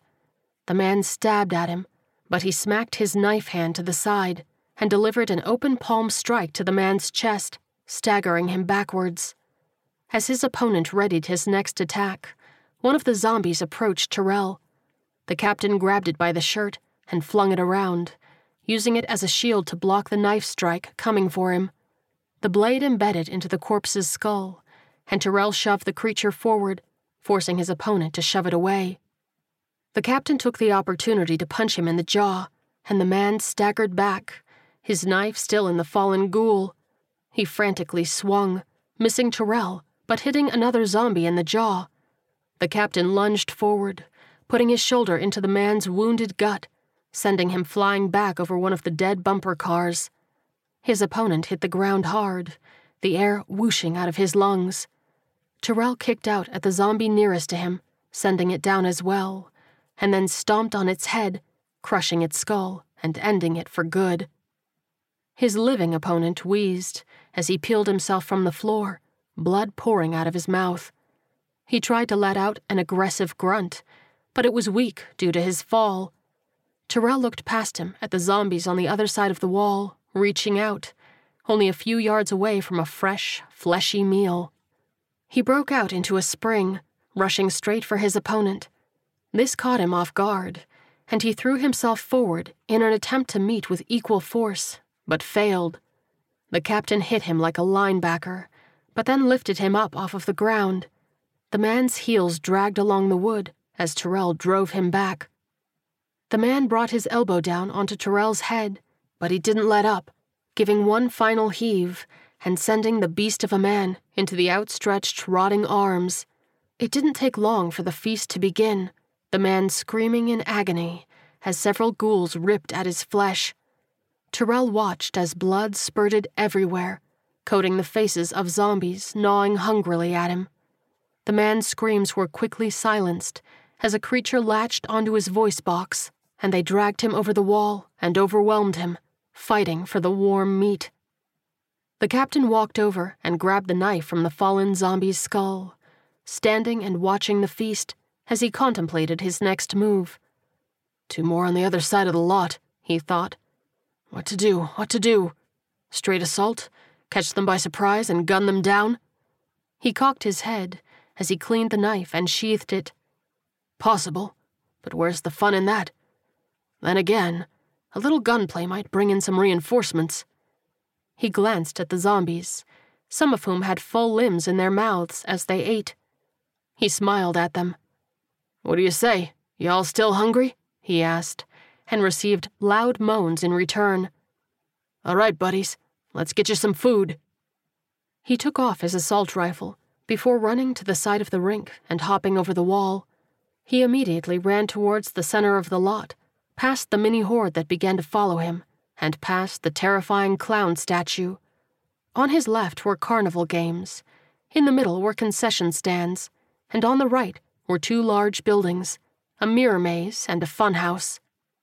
Tyrell looked out, scanning the area to try to get a read on the final 2 men. He glanced over his shoulder to note that the zombies were a good 30 yards away, so he had some time to figure out his next move. After a few moments, he spotted one of them walking out from behind a carnival game, headed towards the concession. Gotcha, he thought, and broke from the statue, running straight down the concession stand row, using it as cover. When he got in, he moved slowly to the left, attempting to come up from behind the enemy duo. When he came around the corner, he inched his way up to the first gap between the buildings where he'd seen his target walking. He peeked around, only seeing one man about 15 yards up. He waited until he was crossing the next aisle, in full view of the zombies. Terrell came around the corner, gun raised and target in sight, but before he could pull the trigger, another gunshot rang out. The bullet hit just behind his head, startling him and forcing him to drop to one knee. Terrell immediately turned to his left, looking up the aisle, seeing a man trying to get his sights dialed in. The captain fired a couple of times, missing but forcing the man to dive for cover behind a snow cone stand. He got up and ran as his target fired several times. Terrell was able to dive over the front of a basketball shooting game, landing hard on the ground as bullets shredded the booth. He waited for the shooting to die down before popping up and squeezing off several rounds. His opponent ducked for cover at a funnel cake booth, his friend joining him. The three exchanged sporadic gunfire for a few moments, neither hitting anything of substance. Terrell ducked down and looked out at the square, seeing the horde of zombies closing in, about 30 yards away from where he was. He looked to the back, seeing only a tall chain-link fence and no door. "No door, really?" He groaned under his breath, and then waited for the other two to pause their firing before popping up. He shot several times as he leapt over the front of the game, hitting the ground and running up the aisle. His opponents braved the fire and squeezed off a few shots of their own, forcing Terrell to dart down the next aisle. As he came around the corner, he met a zombie directly in front of him. He jammed the barrel of the gun into the bottom of its jaw and fired, sending brains splattering upwards like a fireworks display. He quickly turned and regained his targets, but saw only one. "Bitch is trying to flank me," he thought, and then quickly backed up to the rear of the game, taking a knee in the corner and aiming his gun down the aisle towards the clown square. He waited patiently for the man to come around the corner. Within moments, the gunman appeared, noticing Terrell with just enough time to realize he was fucked. The captain fired a 3-round burst, the bullets ripping through the man's knees. He fell to the ground, screaming in pain, trying in vain to lift his gun up to fire. Before Terrell could deliver the killing bullet, a few zombies emerged from the square behind him, about 15 yards away. Deciding to save his ammo, he trusted his reinforcements and ducked back around the corner to face off with the leader. As he walked up the next aisle, he heard screams and a single shot from the man with the busted knees. "Everybody down, 1 to go," he thought gleefully, and then leapt out into the aisle facing the concession stands. His target had moved, so he did a quick sweep, not seeing anything other than the zombies coming up the way. He opted to run across the aisle, relieved when nobody fired at him. As he took cover, he saw the door to the funhouse was swinging open, something it hadn't been doing a minute ago. "Taking a page out of my book," he muttered. "I can respect that." Terrell ran across the next aisle, gun trained on the entrance. As he got close, he popped off several rounds into the door. This was partially to guarantee his cover, and partially to alert the zombies that this was the direction they needed to come. When he reached the door, he slung the rifle over his shoulder and drew his handgun. He quickly ran inside in a crouched position, gunfire erupting as soon as he crossed the threshold. His speed and tightness of his body kept him from getting hit. Terrell returned fire to the side, towards the cash register, while diving behind a display. The room was small, about 10 feet wide, dimly lit with the exception of the light coming in from the door. "You brought all these men, and now it's just the 2 of us," the captain taunted. The man barked a bitter laugh. "It would appear as though I underestimated you, Terrell," he called back. "So you know my name, huh?" the captain asked. "Guess that makes you one of the boss's bitches.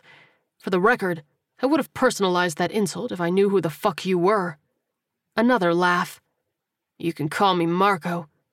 Terrell rolled his eyes. "Oh, with a name like that, you're definitely a bitch." "I'm no one's bitch, as you put it," Marco snapped. "I'm an independent contractor, paid very well for what I do." It was the captain's turn to laugh. "Here's hoping the boss didn't pay up front, because I just saved him a ton of money." "I've found it best to provide a flat rate to my customers," Marco replied. "So all you've done is increase my share." Terrell clucked his tongue.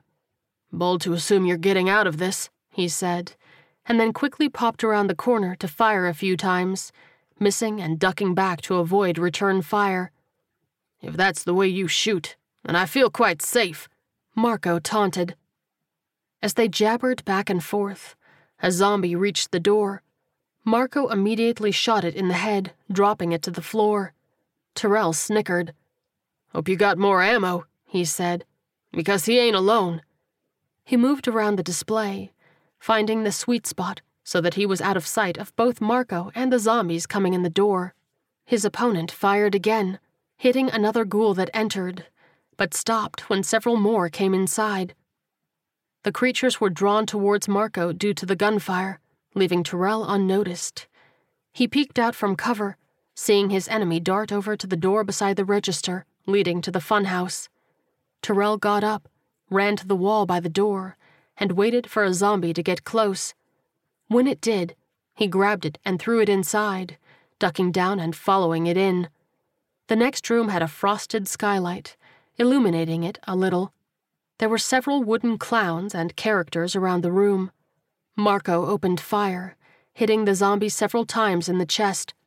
Tyrell shoved it forward as he leapt to the side, and his opponent was forced to use a shot to take out the ghoul as the captain came around the corner. Tyrell slammed his shoulder into Marco's gut, driving him to the ground. His gun clattered to the floor, and he delivered 2 quick elbow strikes to the top of the captain's head, forcing him off. They got to their feet, huffing, readying for hand-to-hand combat. "Not gonna draw your gun?" Marco asked with a sneer. Tyrell shrugged. "Only if I need to," he replied airily, "but I doubt I will." They stepped forward at the same time, exchanging punches and blocks quickly. Marco tried an uppercut, but Tyrell deftly backed away from it. He countered with a straight punch to the head, but his opponent knocked it upwards before connecting with his gut. The wind went right out of Tyrell, and Marco managed to hit him in the face, bloodying him with the opening. He punched again, and the force of the blow and his body weight sent them both tumbling to the ground, Marco on top.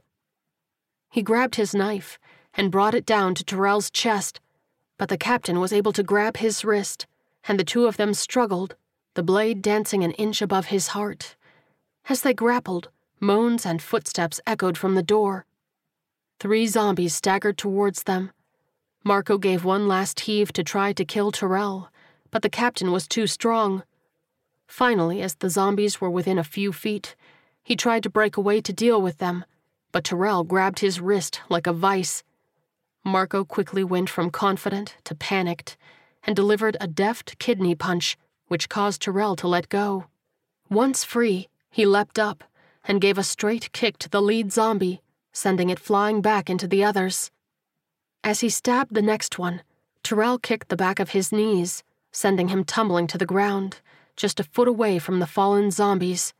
He scrambled for his knife and took one in the eye socket as it lunged for him, shoving it back into its friend. Once pinned, he stabbed it in the head and turned back to Tyrell. They looked at each other, and then at the door they'd come through, easily a dozen zombies pushing their way in, with more behind them. Tyrell sprinted for the door leading out of the funhouse, and Marco darted after him. As the captain approached the door, Marco reached out, grabbing him by the collar. Tyrell responded by turning and throwing a punch, catching him on the side of the head, but not powerful enough to get him to let go. Marco tried to hit him back, but Tyrell blocked him and unleashed a few strikes to his head before grabbing his hair and pulling his face down into his knee. The impact shattered Marco's nose, and Tyrell kicked him back to the ground. The captain ran to the door, throwing it open as sunlight bathed the dingy room. He looked back, seeing his opponent struggle to his feet as a few dozen zombies filled the room. "Better luck next time, motherfucker," Tyrell declared, and slammed the door shut just as Marco began to scream. There was a metal loop on the outside of the door where a padlock would fit, so he flipped it shut, taking his knife and jamming it into the hole to lock it up. As he walked down the small metal staircase, the door erupted in pounding, muffled screaming from inside. Gunfire echoed, one shot after another ringing out as Tyrell walked away.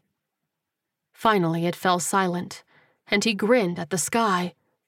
"Guess you should have been a little more selective about your shots, Marco," he said, and then headed down the aisle towards the front of the carnival. He ducked behind some booths to stay out of sight of the milling zombies, taking several minutes to get back to the entrance with his injuries and having to be careful. As he approached the SUVs, another one sped up in the distance. Tyrell removed his assault rifle and readied it. "Fuck hand-to-hand," he said to himself. "Everybody else today's getting a fucking bullet." As the vehicle approached, the horn honked frantically. The passenger window rolled down, and Miles popped his head out, putting the captain at ease. Coleman pulled up just short of him, and the soldiers hopped out. "Holy hell, Cap, what happened to you?" the sniper blurted. Tyrell smiled through the blood on his face. "I mean, it was 7-on-1, he drawled. "I think I look pretty damn good, considering." They shared a shrill laugh, relieved at having survived the skirmish. "We found out it was the boss who sent these guys after us," Miles said finally. Tyrell nodded. "Yeah, I figured that out when Marco knew my name." "We heard about Marco," Coleman said. "Was he as badass as he was cracked up to be?" "Well, he did do this," Tyrell replied, pointing to his busted face. "So I'll give him props. At least I would if he were still breathing." Miles clapped him on the shoulder, and they let out a collective sigh of relief that the immediate threat was over. "So where to now?" he asked. "Guess we could take Chucky to Florence," Coleman replied. Tyrell glanced into the back seat. "Speaking of Chucky," he said slowly, "where the hell is he?" Both Miles and Coleman looked at each other with wide eyes, and then laughed.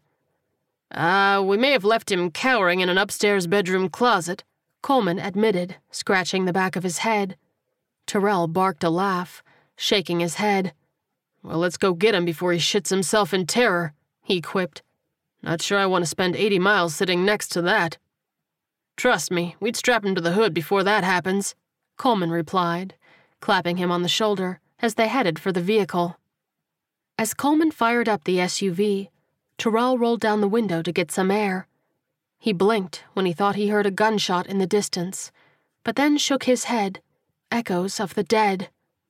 "You all right, Cap?" Coleman asked. Tyrell shook his head. "Yeah, it's nothing. Let's roll." Chapter 9. With Chucky in tow, Coleman drove the SUV along the interstate towards Florence. Miles hung his head out of the window like a happy puppy, while the portly man stayed silent, staring at his hands in his lap. Tyrell stared out his own window, eyes hard. "What's on your mind, Cap?" Coleman asked, glancing at him in the rearview mirror. He took a deep breath. "Just processing the last few days," he said, "and trying to convince myself that we're not walking into another shit show. It is the apocalypse, after all," the sniper replied. "So a shit show should be expected." Tyrell shook his head. "Nah, it doesn't have to be," he insisted. "Hell, I'm half tempted to have you drop me off on the side of the road so I can find my own way." "Not gonna happen," Coleman replied. "We've been through too much together on too many battlefields. We're sticking together." Miles nodded, pulling his head back in the window. "I'm with you too," he declared. "I left the comfort of a quaint little town because I thought it was the right thing to do." "You were working for a murderous asshole," Coleman pointed out. Miles shrugged. "True," he agreed. "But the town was nice." "I'll tell you what," Coleman said. "We'll take Chucky to Florence, check it out, and whatever you want to do, we'll do." He glanced in the rearview at Tyrell. The captain smiled. "Appreciate that, man," he said. "Same to you, Miles. I just want to try to do some good, you know?" "We will," Coleman said firmly. "We will." He inclined his head at the exit sign for Florence, boasting only a mile ahead. "Get yourselves ready, 'cause we're here." Tyrell and Miles readied their weapons, and Chucky wrung his hands. "What are you guys doing?" he squeaked. "These are friendly people." "We hope that they are," Tyrell said, "but just in case they aren't." The portly man swallowed hard, grimacing, but nodded in understanding. Coleman reached the exit, and there were 2 large American flags flying from the top of it. The exit went up to an overpass, 2 trucks standing guard at the top. "Look sharp," Coleman instructed. He pulled up to the checkpoint, where 4 armed men stood guard with assault rifles. One motioned for them to stop, and another approached the window. Coleman rolled it down. "Afternoon, boys," he greeted. "Hey there, I'm guessing you heard our little broadcast?" the guard asked. The sniper inclined his head to the back seat. "Our friend Chucky here did, said we should check the town out." "Well, we're damn glad to have you," the guard replied. "Frankly, we're kind of excited to see that there are so many survivors." Coleman took a deep breath. "It's been an adventure getting this far, let me tell you." "I have no doubt," the guard replied, nodding. "If you want to swap some stories, we get together at Lulu's every night. I'll even get the first round if you come by." The sniper chuckled. "I'll never say no to a free drink." "Very few do," the guard agreed.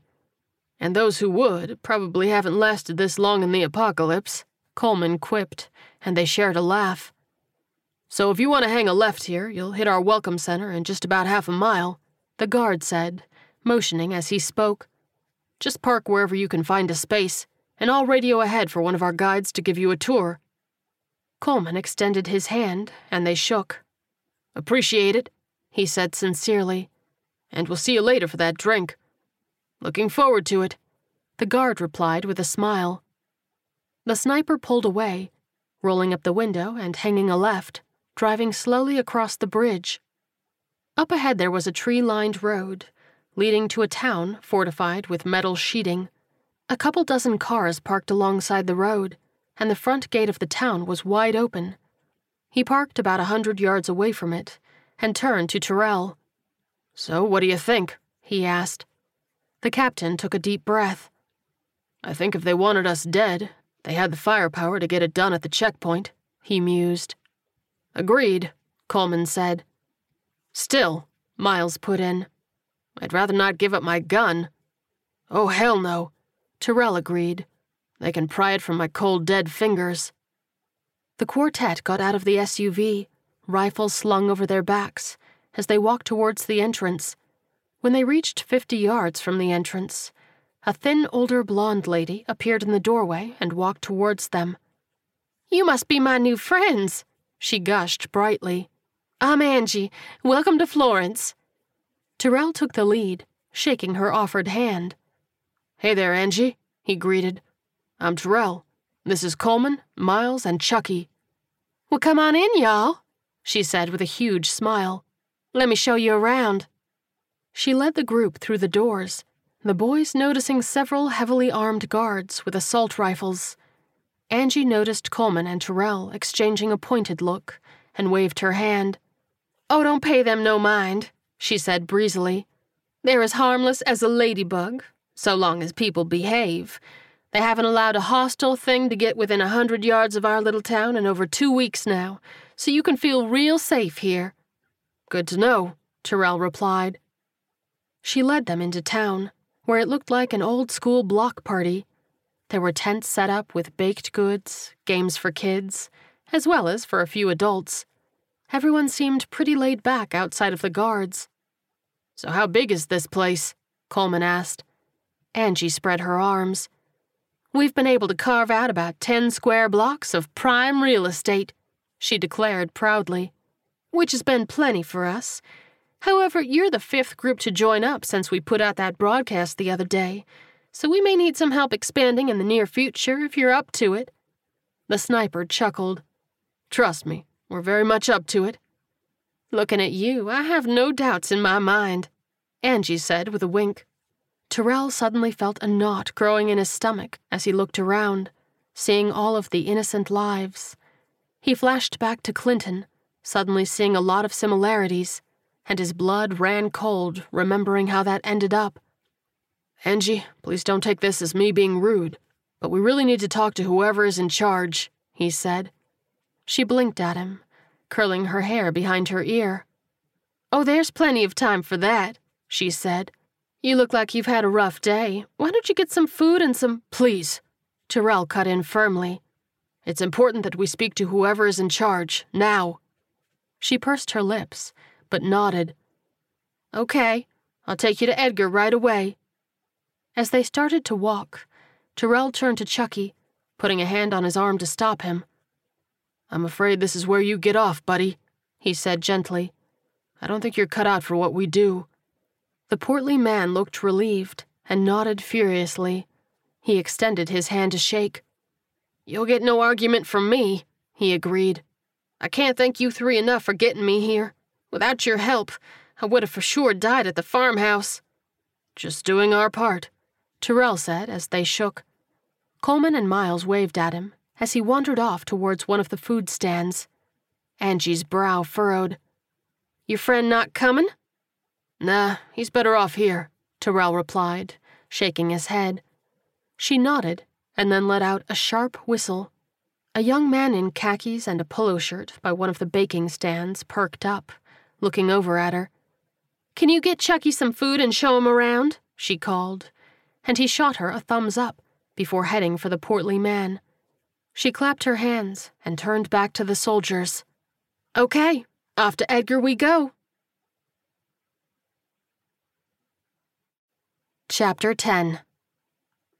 Angie opened the door to a small insurance office on Main Street.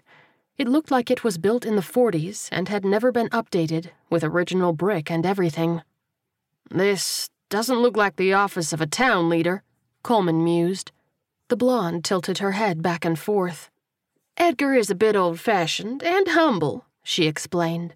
"He believes a community leader should be among the people instead of above them, which is why his office is here." The sniper nodded, impressed. "All right, I'll buy that," he said.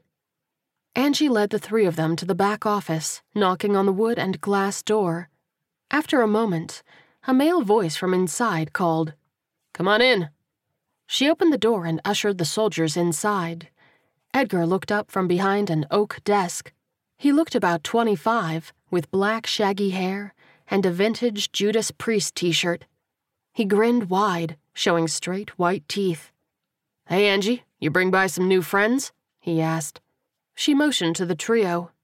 "Well, I was giving Tyrell, Coleman, and Miles the tour, and they just couldn't wait to meet you," she said. The soldiers exchanged surprised looks at their jovial exchange. "Is that a fact?" Edgar asked brightly and waved them in. "Well, come on in and have a seat. Tell me what's on your mind." They sat down in the comfortable chairs across from his desk, still confused and unsure of what to say. "Believe it or not, I totally understand the look on your faces," Edgar said, folding his hands in front of him on the desk. "If I were in your shoes, I would be doing the exact same thing. Before everything took a turn for the worse, I was the mayor of this town." The soldiers chuckled, raising their eyebrows in disbelief. The man leaned back and pointed to a framed newspaper article on the wall that boasted, "24-year-old insurance broker wins mayoral election." "Well, I'll be damned," Tyrell muttered. "Yeah, it was kind of crazy," Edgar admitted, running his hands through his messy hair. "My father and I would always talk about ways to better the town, and finally one day he told me to put up or shut up, so I ran against the 6-time incumbent. I had no illusions of winning, until it was discovered that he forgot to pay the registration fee, which meant I was suddenly running unopposed. Less than a year later, the apocalypse happens, and everybody is looking to me." He shook his head and laughed. "Guess we can file this under, be careful what you wish for." Miles crossed his arms and leaned back in his chair. "Gotta love these small-town elections, huh?" he asked. "No kidding," Edgar replied. "Well, it looks like you're doing a bang-up job here," Coleman said. The mayor smiled. "Well, I do appreciate that," he said. "Now what can I do for you boys?" "You need to turn off your broadcast," Tyrell said simply. Edgar blinked at him. "I'm sorry," he said, shaking his head, "but it's paid a lot of dividends already. We've rescued 15 people in the last day alone. Families with children who have been riding this out alone now have a home because they heard our call." "You need to turn off your broadcast," Tyrell said firmly. Edgar stared into those eyes of steel and swallowed hard, worry etched on his face. "Can you tell me why?" he asked. "Because there are bad people who would do bad things to this community if they knew it existed," the captain replied. Edgar raised an eyebrow. "I don't know if you saw, but we have guards." "So did the last town we came from," Tyrell explained. "Now they've been overrun by someone who has no problem killing and maiming to get what he wants." The mayor pursed his lips, contemplating for a moment. "But what about the good people out there?" he asked. "Like those families, and you guys." "You can set up safe houses far from here," Tyrell explained. "Check the people out before bringing them here. If you truly want to protect your people, you need to realize there are others out there who want to do you harm." Edgar paused, and then took a deep breath. "Would you be willing to help us set that up?" he asked. "It's not outside the realm of possibility," the captain replied. The mayor nodded firmly. "Good," he replied. "Well, I'll go tell my radio operator to cut off that broadcast immediately until we can get it set up." The office door suddenly flung open, a panicked man rushing inside. "Well, speak of the devil," Edgar said, and then his brow furrowed at the look on his associate's face. "What's going on?" The radio operator looked at the trio and then back at the mayor. "It's okay, they're friends," Edgar assured him.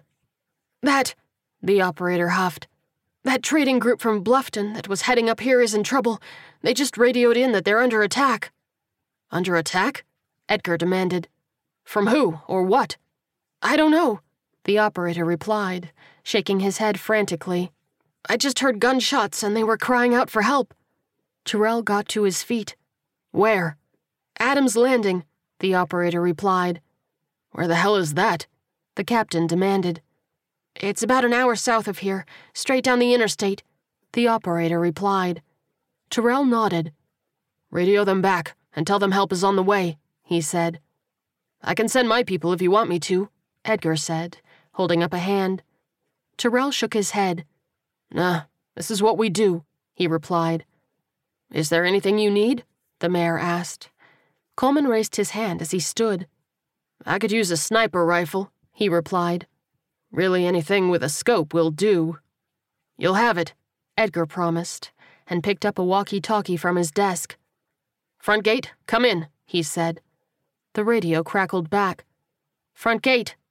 "I need a scoped rifle with an ammo kit waiting at the gate ASAP," Edgar instructed. The voice on the other end replied, "We'll be ready." "After you, gentlemen," Edgar said, motioning for the door. Tyrell led the group out, the mayor included, moving with determination. They walked silently through the town, back towards the front gate. As they approached, one of the guards walked over to them with a high-end sniper rifle and ammunition bag. Edgar pointed to Coleman. "This gentleman will be taking it," he said. The sniper grabbed the weapon and admired it. "This looks like military-grade stuff," he said in awe. "What can I say?" Edgar replied with a little shrug. "We don't skimp on the essentials here." Tyrell extended his hand to the mayor, and they shook. "We'll be in touch," he said. "Be safe," Edgar said. "We'll be waiting."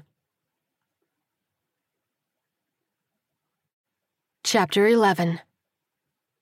The SUV tore down the interstate towards Adams Landing. As they approached the small town on Lake Marion, they saw people huddled together behind two vehicles in the middle of the road. Every now and then, one of them would pop up from behind cover and squeeze off a few shots before ducking back down. "Looks like this is the place," Coleman muttered. Tyrell nodded. "Park behind them." Coleman pulled up and screeched to a stop, and the trio got out.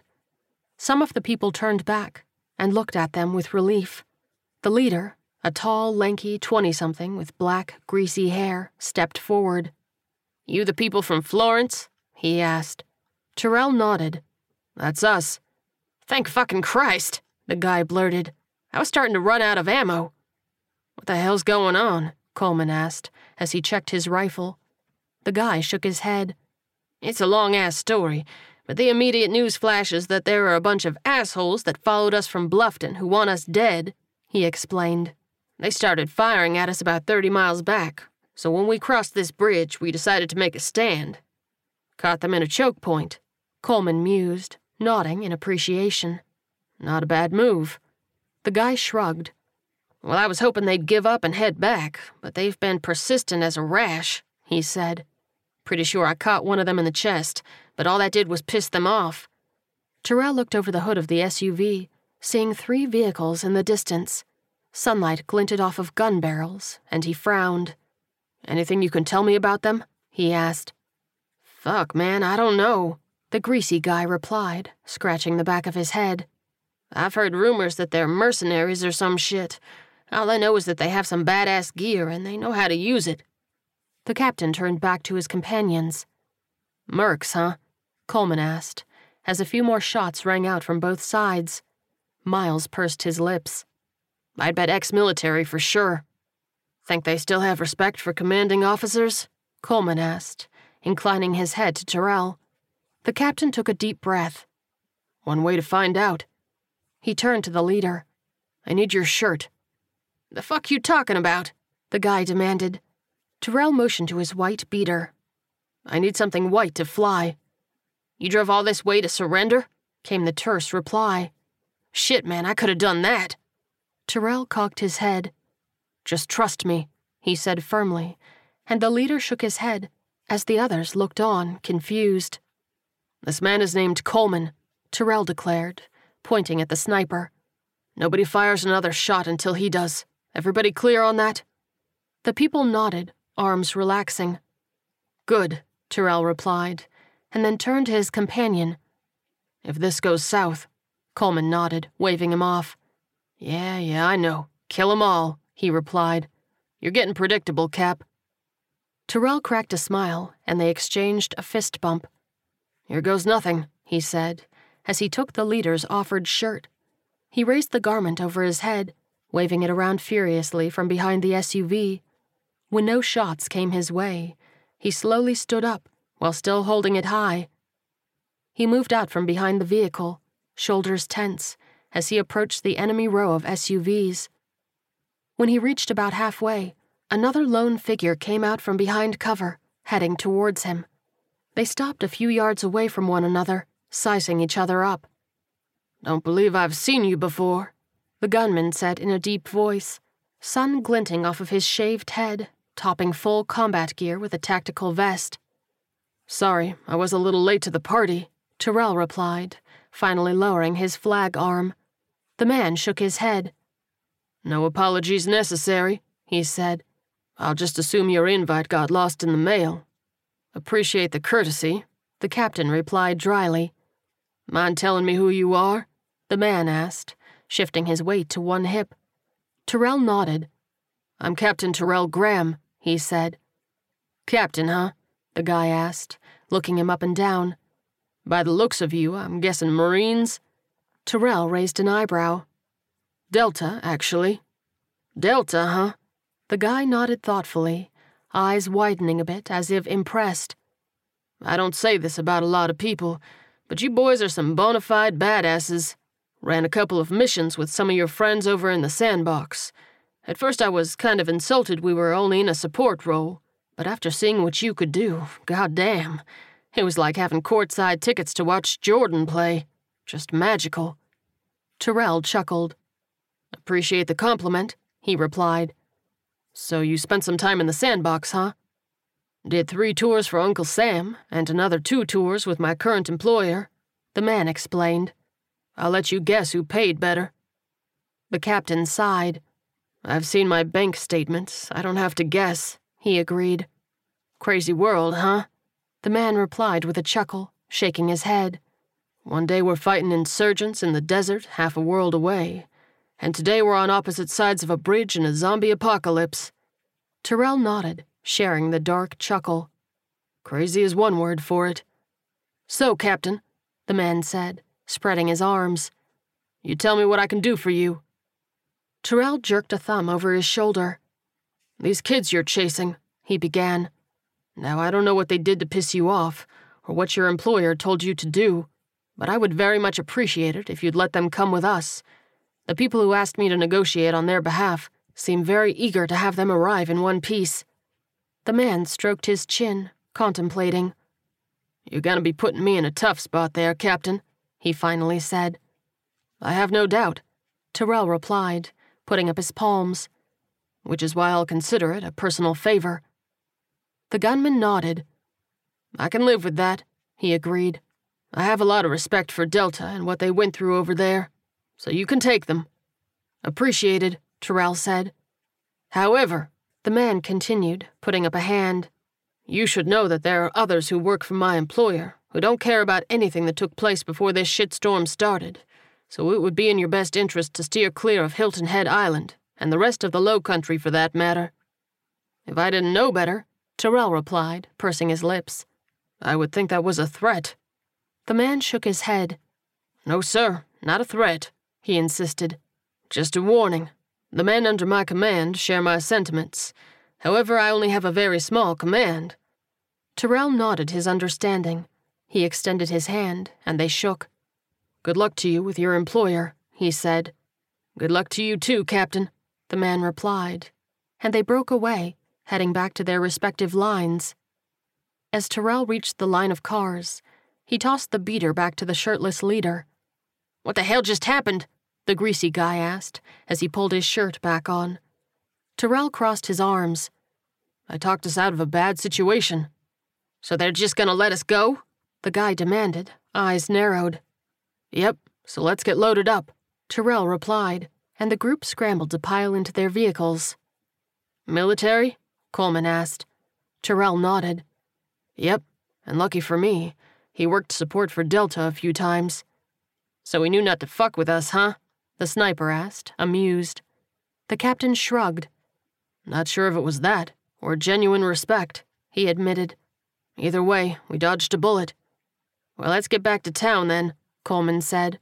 "I'm getting hungry." "You two go ahead," Tyrell said, waving at them. "I'm gonna ride back with this guy." The greasy-haired leader overheard, and then let out a sharp whistle to the guy getting into his passenger seat. "Yo, get in the back," he called. "This man's got shotgun." Tyrell cracked a smile as he skirted the SUV. Chapter 12. The leader, whose name turned out to be Maddox, drove back to Florence with Tyrell in tow and a few guys in the back seat. "Man, I don't know what you said to that douchebag, but we can't thank you enough," the driver said. Tyrell nodded. "So what are you all going to Florence for?"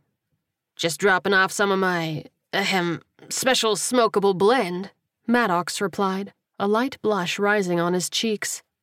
"Cut a deal with the mayor for some weapons and other supplies." Tyrell cocked his head. "This have something to do with Hilton Head Island?" A tense silence fell over the vehicle, and then finally Maddox swallowed hard. "What do you know about Hilton Head?" he asked. Tyrell shook his head. "Not much, though I was just warned to stay away from it." "Well, you're a badass," Maddox said with a dark laugh. "So it's not a surprise they'd want to keep you away from their little dictatorship." Tyrell furrowed his brow. "Dictatorship?" he asked. "What the hell are you talking about?" "Before the end, Hilton Head was a rich folks' retreat," Maddox explained. "A lot of wealthy New Yorkers and other Northerners would come down for the summer and take it over. Just so happened that a lot of them were in town for a winter getaway when things went bad, so they took over the island." The captain blinked in surprise. "With a handful of ex-military mercenaries?" "They have a small army," Maddox replied, shaking his head. 100, maybe even hundreds, don't know for sure. Frankly, none of us has really wanted to get close enough to count, at least not recently." Tyrell looked him over. "Then why are they after you?" Maddox sighed. "We bumped heads a couple of times." "Over what?" Tyrell asked. The driver shook his head, gaze darkening. "A couple people in our camp back in Bluffton have family and friends who are enslaved on the island." Tyrell's mouth opened and closed, that rage he was so familiar with, boiling just below the surface. "Did you say enslaved?" he finally asked, voice on edge. "Yep," Maddox confirmed, nodding. "Hundreds of them, clearing and fortifying the island. even forcing them to do the dangerous jobs like clearing out zombie-infested buildings. How big is your army? Terrell demanded. The driver shook his head. Not very, he admitted. If I'm being honest, the weapons we're trading for are for defense. We're just trying to hold on to what little we got and not be crushed. Some in our camp are understandably gung-ho about getting their people back, but I just don't see it happening, not unless something major happens. You might just get the help you need, Terrell said thoughtfully. You don't leave this town until you talk to me again, got it? Maddox glanced at him with side eyes and nodded as they approached the exit for Florence. Thank you, he said. Don't thank me yet, Terrell replied. Still got 2 others to convince. They followed Coleman's SUV off of the interstate and parked at the gate to Florence. Angie greeted them and started leading men carrying large bags of marijuana into the town. Terrell watched and motioned for his soldiers to come over. What's up, Cap? We ready to eat? Coleman asked. Terrell shook his head. Gotta run something by you guys first, he said, and when their attention was on him, he took a deep breath. Those people need our help. They're outnumbered and outgunned. So basically Clinton Part 2? Coleman asked. Terrell sighed. No, it's a lot worse, he explained. Some people in their camp are being held on Hilton Head and used as slaves. They have an army, professional and trained. It very well could be a suicide mission if we go. So if you don't want to go, you don't have to. Wherever you go, Cap, I'm there, Coleman said immediately. Miles grinned. Same here, he said. Let's go all Abraham Lincoln on their asses.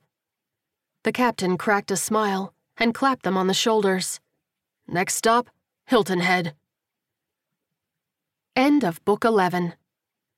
Terrell and Company will return in Dead America, Low Country, coming soon. Up next, with Spokane in their rearview mirror, Captain Kersey prepares to meet with the president and his team to finalize the Northwest Invasion Plan in Heartland, Part 6. Save big on brunch for mom, all in the Kroger app. Get half gallons of delicious Kroger milk for $1.29 each, then get flavorful Tyson natural boneless chicken breasts for $2.49 a pound, all with your card and a digital coupon. Shop these deals at your local Kroger today, or tap the screen now to download the Kroger app to save big today. Kroger, fresh for everyone. Prices and product availability subject to change. Restrictions apply. See site for details.